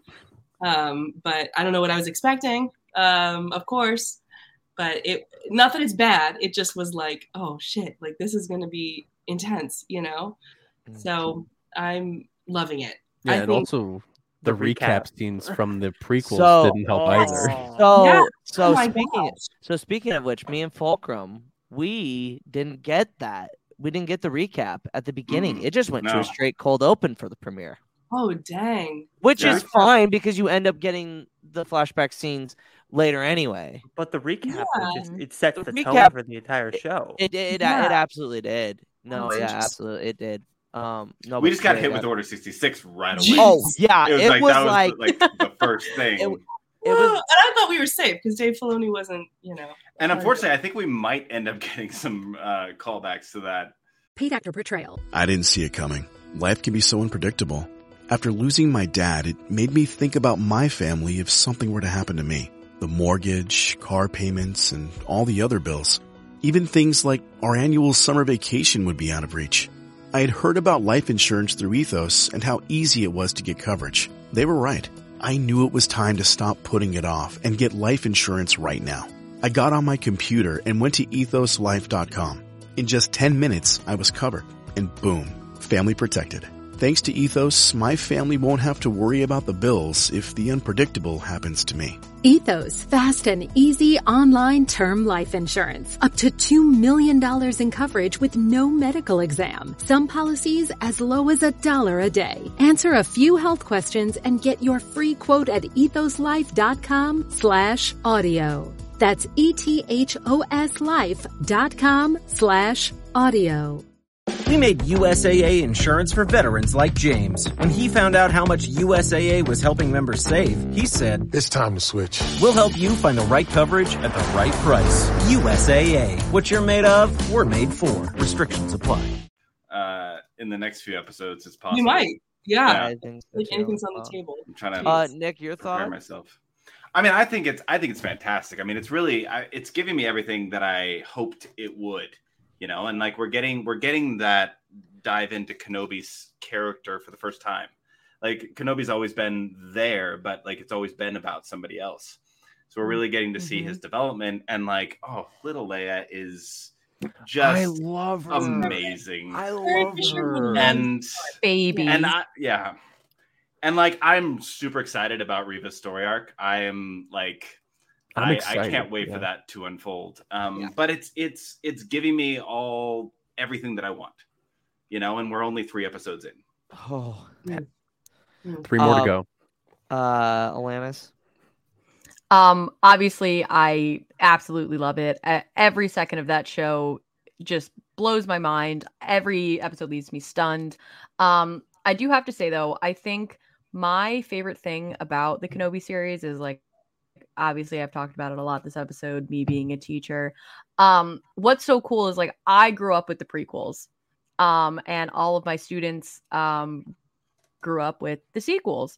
And seeing them kind of, this is their first real live introduction to Obi-Wan, and seeing them connect with this character and see him for the first time, you know, as things are coming out, has been such a really cool and rewarding experience, because, you know, they get to see their introduction to Obi-Wan in a way is the series, and I'm very curious to see what their interpretations of his character and their feelings towards him as, you know, the series concludes or continues on. We don't know yet.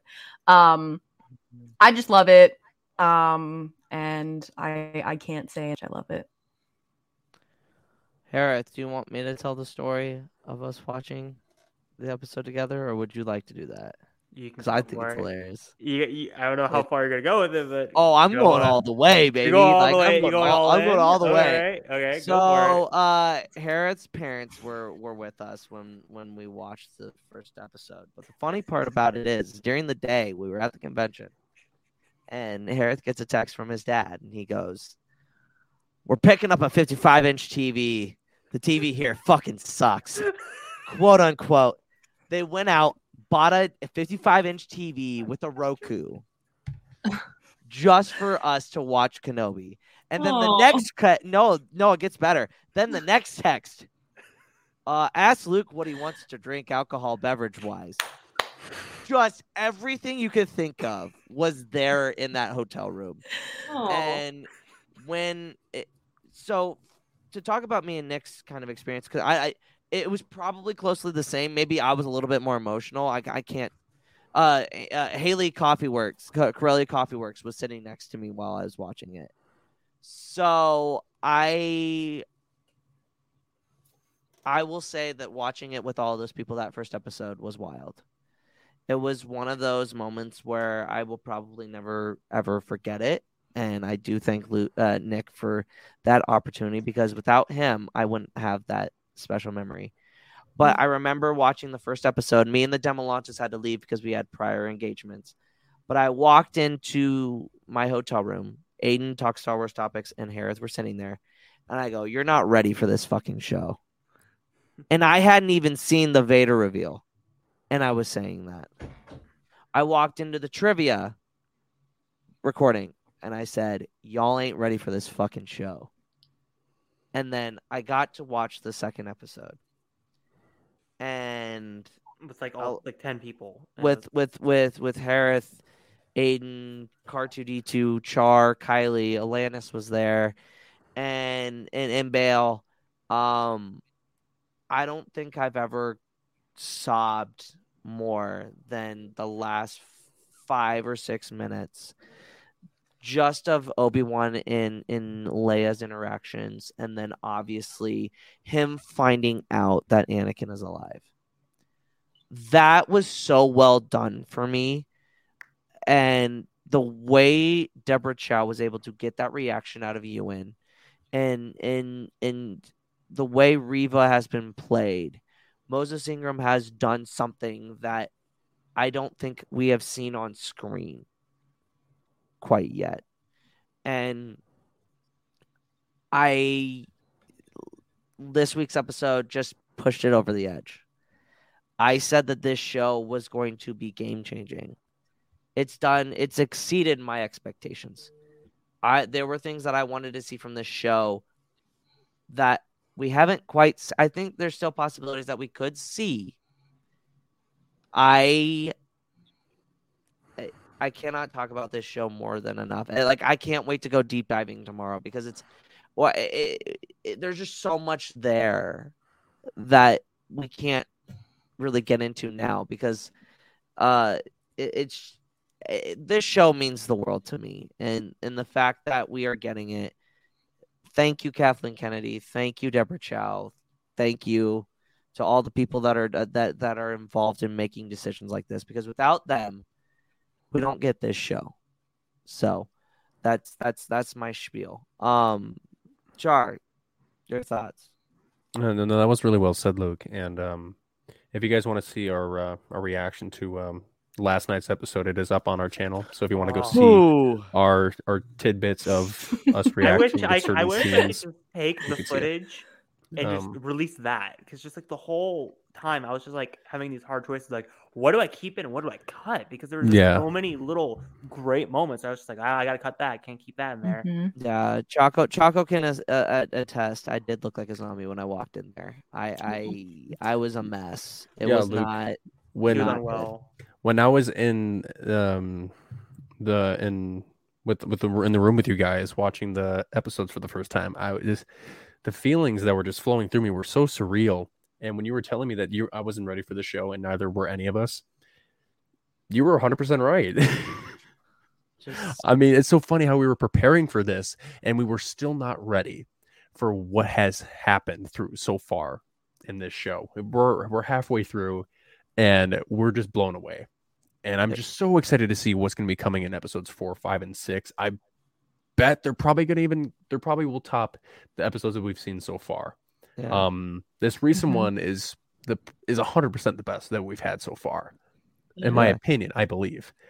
But the energy that these characters give me, and the nostalgia factor, and the story aspect of this, it's just so phenomenal. What Deborah Chow has done with these characters to keep that prequel love alive, but also tie in to what life was like 10 years after that. And it's so hard to talk about this without doing any spoilers, because there were so many great moments in this recent episode. I just loved it so much. And I think some of it foreshadows what we're going to see in the next episodes. Yep. Absolutely. And as I've been every episode, I will be an emotional mess. Yeah. Aerith, your thoughts? Again, it's like what we've all said. The show was like exactly what we expected and more. It's just like the show has been absolutely incredible with everyone involved. This is some of the best Ewan McGregor's acting I've ever seen in a while. Like the whole PTSD aspect he's brought into the show, and seeing Obi-Wan at his weakest, having his Luke Last Jedi character archetype of like him doubting himself. It's just, the show's been amazing, and I cannot wait to see how this all gets wrapped up. And I'll definitely go more in depth on my thoughts tomorrow during the roundtable. Absolutely. Absolutely. So also opinions on upcoming releases. So we got Andor, Tales of the Jedi, Bad Batch Oh season my gosh, 2. we'll be here all night. What are okay? We'll keep it brief because I want to talk about this next topic in a little bit more depth, and I want to give it the justice it deserves. So, go around. Give me 2 shows that you're looking forward to. Anybody? I'll go first because I already know what I'm saying. Tales of the Jedi and Bad Batch season 2. Oh my God, Tales of the Jedi! You all are like, do not sleep on the show. Just do not sleep on the show. Like, we saw the first episode, teary eyes, amazing. The trailer was absolutely incredible. Like, the amount of emotions and like just pure passion that is going into the show, it's going to be some of the best Star Wars animation that like we're ever going to see. Yeah, you're absolutely right on that one. And I remember during the panel, it was such an impactful aroma in the room. And when we finished that first episode that we saw, it's just seeing these stories that they're coming up with. As what Dave Filoni said when he was at the panel, he was like, "I just came up with these on the spot when I was on my plane. I was on a plane ride and I just wrote these stories." And the fact that they're coming into fruition, and we saw one of these stories, it is so beautiful and it's so impactful, and it just stunned me with how well they made this show.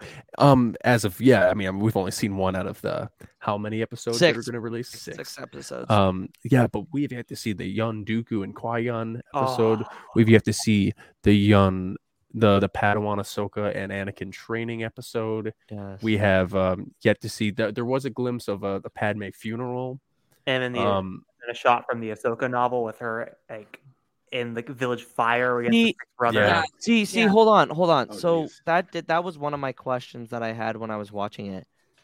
From whose perspective are we going to see Padme's funeral from? Ahsoka's, obviously. But Ahsoka wasn't there, was she? We don't know. You never know. We don't know that. Maybe after what happened at the end of season 7, maybe she just goes and she takes a little trip to Naboo. But how does she not talk to Obi-Wan then? Because he was on Tatooine. Yeah, Obi-Wan might not be there. Yeah. Well, they made a pit stop at Naboo though to drop off the body. That's true. I don't know. We'll find out. Oh man. I mean, he was wanted by the now Empire, so I don't think he would have. Yeah, that's true. Really stuck around to that. No, yeah. And also, like Ahsoka, it was presumed that she was buried on the planet too. So I think the Empire was under the impression that Ahsoka did die after season 7. Yeah. But it took forever for them to confirm her death. We don't know how long it took till Anakin got back to that planet and looked for her. We don't know the timeline on that one too. It's true. The apprentice lives. Kier. Gosh, I am looking forward to all of them. I'm only 2. I am really looking forward to Mandalorian season 3 because I am a Din Djarin simp. I'll keep it PG, but I'm very much looking forward to that for a lot of reasons, but also that. So I have to say that. But I know it didn't get a lot of love, at least that I saw at Celebration, but I'm still really excited for The Acolyte. That's like my show that will be my Joker. That'll be your Obi-Wan for me. Yes, 100%. So. Yeah, we didn't get much about it, but it's gonna be interesting. I'll wait. I can be patient. Yeah, it's good. We got a lot of good stuff to go. So over the weekend, I met somebody who had worked on Mando season 3 and working on Ahsoka, and I'm not going to give too much information, but I got to see things from this person off of their phone. What? And like at first I was like, is it legit? And then like, oh, there's Favreau. And it just got me so excited for Mando season 3 and Ahsoka and the stuff that he showed me. Again, it's one of those you're not ready. It's definitely a you're not ready status. Nick, I'm kind of curious to hear about this. Like we can like, when it's not online, I will tell you. We'll talk about it later. But... We'll tell. Oh wow. Yeah, I'm not hiding it. I'm just not posting it. Absolutely. No, absolutely. Yeah. We wouldn't want to get anybody into trouble. Yeah. But yeah. NDAs. Yeah, absolutely. Alanis, what are you looking forward to? Guess. Oh God, Tales of the Jedi, And Bad Batch. Bad Batch, obviously, because of Lana. She's on brand. No, I was going to say for her. I would say Tales of the Jedi. I would say Tales of the Jedi because of Qui-Gon. No, I was going to say Qui-Gon more than she loves Crosshair. I was going to say Ahsoka in Bad Batch because of Thrawn. Oh, yeah, that too. So my thing with Ahsoka is like if I think about it too much, my stomach hurts because there's just so much going on. You're so not definitely ready, Tales of the Alana Jedi Spongiana. and Bad Batch. Ahsoka, literally, like I don't think I'm ready for live action Thrawn. I don't think I'm ready. So I'm gonna say those two because if I think about live action Thrawn for too long, I cry. So those two for sure. Harith? I already said Tales of the Jedi and Bad Batch. Oh yeah, that's right. I was the first one to win. Char. Ahsoka and Andor. Those are my two. Oh, Andor. Andor and Tales of the Jedi. Ooh. I'm not huge on Andor, but from what I saw, it's so the good. Possibilities of the Empire being there, are we going to see some things? From what I saw, we're going to see Agent Callus. From what I saw, the crowd reaction to when Diego Luna walked out, 100% Andor is on that. Like, yeah, when Diego Luna and Genevieve O'Reilly just it was went up on the live electric. stage. It was electric. That sure crowd was the blew crowd up. yelling, or was that just Stardust M yelling? No, the entire. I was next to her. I was next to her. We were next she to her. was a mess. No, but it wasn't just her. It was everyone. She was like, "Hi, Diego." No, yeah, it was great. It was great. All right, so now we're gonna get into the heavy topic of the day. Over the weekend, Moses Ingram posted on her Instagram story of racist things being said. And was it Monday or was it yesterday? It was. I think it was. When did Ewan Tuesday. say something? I think it was Tuesday. He said something on Tuesday. Yeah. He came out and Tuesday. said so eloquently, if you say these things, you're not a Star Wars fan. And this is going to be my part, and then I will let you all go. Because my thing is this is why we can't have nice things. This is why John Boyega for a long time took a break from Star Wars.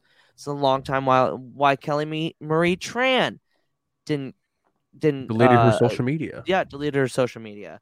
This is why even back in the day, Lando caught or Billy D. Williams caught shit. What the people behind the computers don't understand is that we also have computers. We also have the capability of making our voices heard. We just came off of one of the biggest fucking conventions where everybody was up for everything. And this is where I draw the line. I am taking a stand. The Pod Once podcast and everybody involved with it, we do not stand for bigotry. We do not stand for racism. We do not stand for putting other people down.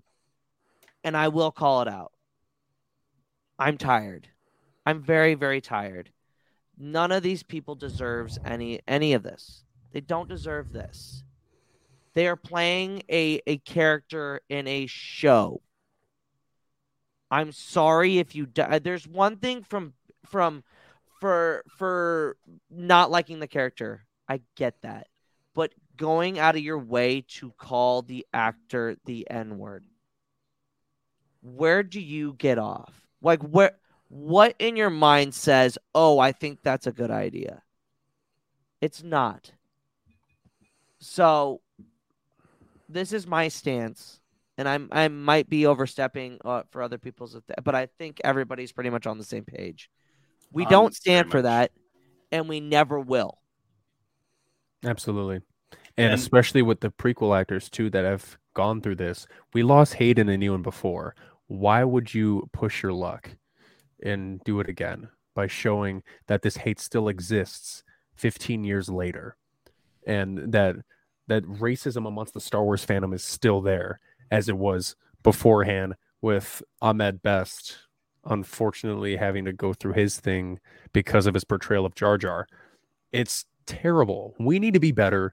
All of us need to take a stand, use our voice, and speak about these terrible things that are happening to the actors, the actresses, the directors, the writers. Everyone is being impacted by this negative energy that should never be in this community. And it's so important that we have to just suppress it as much as we can. It'll never go away, but we have to be able to say to their face, look, stop it. It is not them. It is you. You're the problem, and you need to stop it now. Or you can go and be with any other effing fandom that will accept you, which will be none of them. No one. And also, Remy did bring up a good point. Sexism and homophobia. I missed those because I was in my little little extra Leia, young Leia getting shit as well. Yes. Yeah. There's no room for this. There's none. And we can't just ignore it. It's not gonna go away. It's not something you just turn a blind eye to. You have to stand up to it. You have to be louder. And even Moses's post the next day was I heard the love. It is louder. There was a post about that, and that's what we have to do. Is there are more of us, and we need to show that love and support everybody and be louder. We're always for light and for life, and as long as our light shines brighter than the dark, we will beat this bigotry and terrible shit that happens every single day. Absolutely. Kier? Sorry, I was on mute. I know people are sick of the Star Wars. I'm so sick of being associated with the fandom that's just inherently, oh yeah, I hear that's really toxic fandom. It's not. I mean, it is, but there's more of us. There's parts of it that are so, so wonderful. And I would love it if we could just be known for more of that instead of this shit. Absolutely. Alanis? I think you guys really summed it up. I think, at the end of the day, just don't be an asshole. And if you see someone being an asshole, kick him in the face.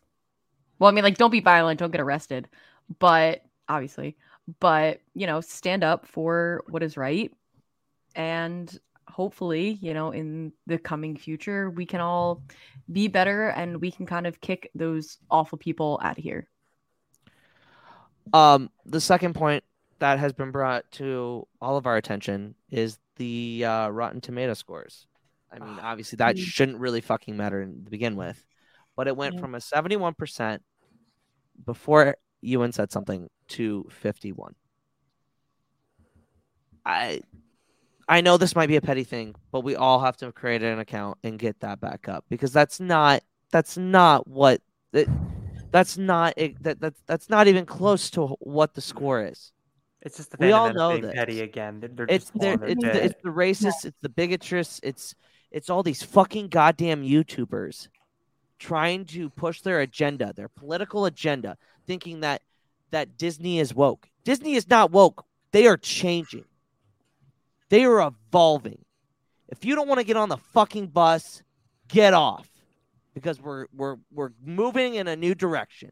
Sorry, Star Wars is not for you anymore. We want more moving diversity. forward. We're moving forward, and if you don't want to diversity. hop on, we're leaving you. We want more people to feel included. Star Wars is inclusive. There's 20 million beings in the fucking galaxy. And we have a problem about a black person playing in Star Wars? What is this? This is not acceptable. And I will not sit by and have this happen to it anymore. I'm done. I will call it out. I will make videos, because people need to be held accountable for their actions. Exactly. Yeah. Exactly, Luke. Good tweet. But anyway, let's end this on a happy note. I appreciate all of you coming on, Sorry, it got a little bit of a darker tone there, but It didn't get darker. It needs to happen. It needed to be said. It needed to be said, and we had to address it. I as a podcast, we might not be one of the biggest ones, but no matter how big or small you are, and everybody that is listening or watching, know that you do have a voice. Your voice does matter, and that I would implore you to stand up for what is right. Because at the end of the day, we're going to be on the right side of history, and they aren't. But thank you guys for coming on. Nick, where can the good people follow you on social media? Again, codename_Fulcrum on TikTok, and then Nick_codename_Fulcrum on Instagram. Ven does say if selling out means being a decent human being, I'll happily wear that title. Same here, bud. Kier, where can the good people follow you? Yep, TikTok, Instagram. Where is this? Mandalorian. On both of them. Alanis. Not a Kyber on TikTok, Twitter, and Instagram. Also, you can follow me at Discovering the Galaxy on TikTok. Go follow her, Discovering the Galaxy. She's got a fun little, she's teaching a Star Wars class. Go support it. We will be involved with it in some capacity. So we're looking forward to helping that initiative and pushing the teaching kids that don't be an asshole. Just don't be an asshole. Harith, co-host. Basically. First day. First day. How'd it go? Oh, well, I guess. I don't know. I don't know how to describe this experience. I've had better. I've had worse. Just never. Which is okay. It's just the same old. It's like Luke is just being the dad here. I'm like, how was your day at school, son? Pretty much. Do you want a Pillsbury dough cookie? Where can the good people follow you on social media besides being on here? You can find me at Hair Productions on TikTok and on my other podcast, They Fly Now Show on YouTube every Monday at 5 o'clock Pacific. We talk about different topics of Star Wars. Again, I think this week we're just going to talk about the aftermath of Celebration and everything that came from that. But yeah, now I'm going to throw it to Char with this casual pointing. I love this chaos. I'm waiting. Oh, Char, where can the good people follow you? Good people, you can find me on TikTok at CharCharJ, as spelled right here. And you can find me at the Podwans Podcast every Thursday night to cover our Clone Wars rewatch and every Friday night to cover our Kenobi roundtables. We are in full Kenobi swing. We are going to be talking about the first 3 episodes. We have Beth Mara J. Skywalker on. Nice. We've got some other really awesome guests that I am going to hold back in the chamber because they're new faces to our show. You'll find out in 24 hours. You'll find out in 24 hours. But you guys can follow me, but us at what? Sorry, my next course said. All right, well, this will be on a light one. There we go. It says as long as we're not finding Char in the kitchen, we're good. All right. Tone shifts in this episode. Jesus. First, everybody, we're happy, and then we're serious, and then we're back to happy, and then we're laughing. And that's what you get. That's what you get with us. That's the Pod1 podcast. You guys can follow us at the Pod1 podcast on TikTok, the Pod1 pod on Instagram, and at Pod1 podcast on Twitter. Harith is editing. Getting close to being finished with the championship match. That should be out here in the next couple of days, if not, maybe next week. But don't forget, like, comment, subscribe. If you're rewatching this, that would help us immensely. If you're listening to us, Audio, give us 5 stars. Do the whole 9 yards. We're kind of lacking on the audio part, but we would absolutely love it if you guys could support us on there. But that's going to be it for Light and Life. We're all the Republic. And may the Force be with you. Always. See you. Paid actor portrayal. I didn't see it coming. Life can be so unpredictable. After losing my dad, it made me think about my family if something were to happen to me. The mortgage, car payments, and all the other bills. Even things like our annual summer vacation would be out of reach. I had heard about life insurance through Ethos and how easy it was to get coverage. They were right. I knew it was time to stop putting it off and get life insurance right now. I got on my computer and went to ethoslife.com. In just 10 minutes, I was covered. And boom, family protected. Thanks to Ethos, my family won't have to worry about the bills if the unpredictable happens to me. Ethos, fast and easy online term life insurance. Up to $2 million in coverage with no medical exam. Some policies as low as $1 a day. Answer a few health questions and get your free quote at ethoslife.com/audio. That's ethoslife.com/audio. We made USAA insurance to help you save. Take advantage of discounts when you cover your home and your ride. Discover how we're helping members save at USAA.com/bundle. Restrictions apply.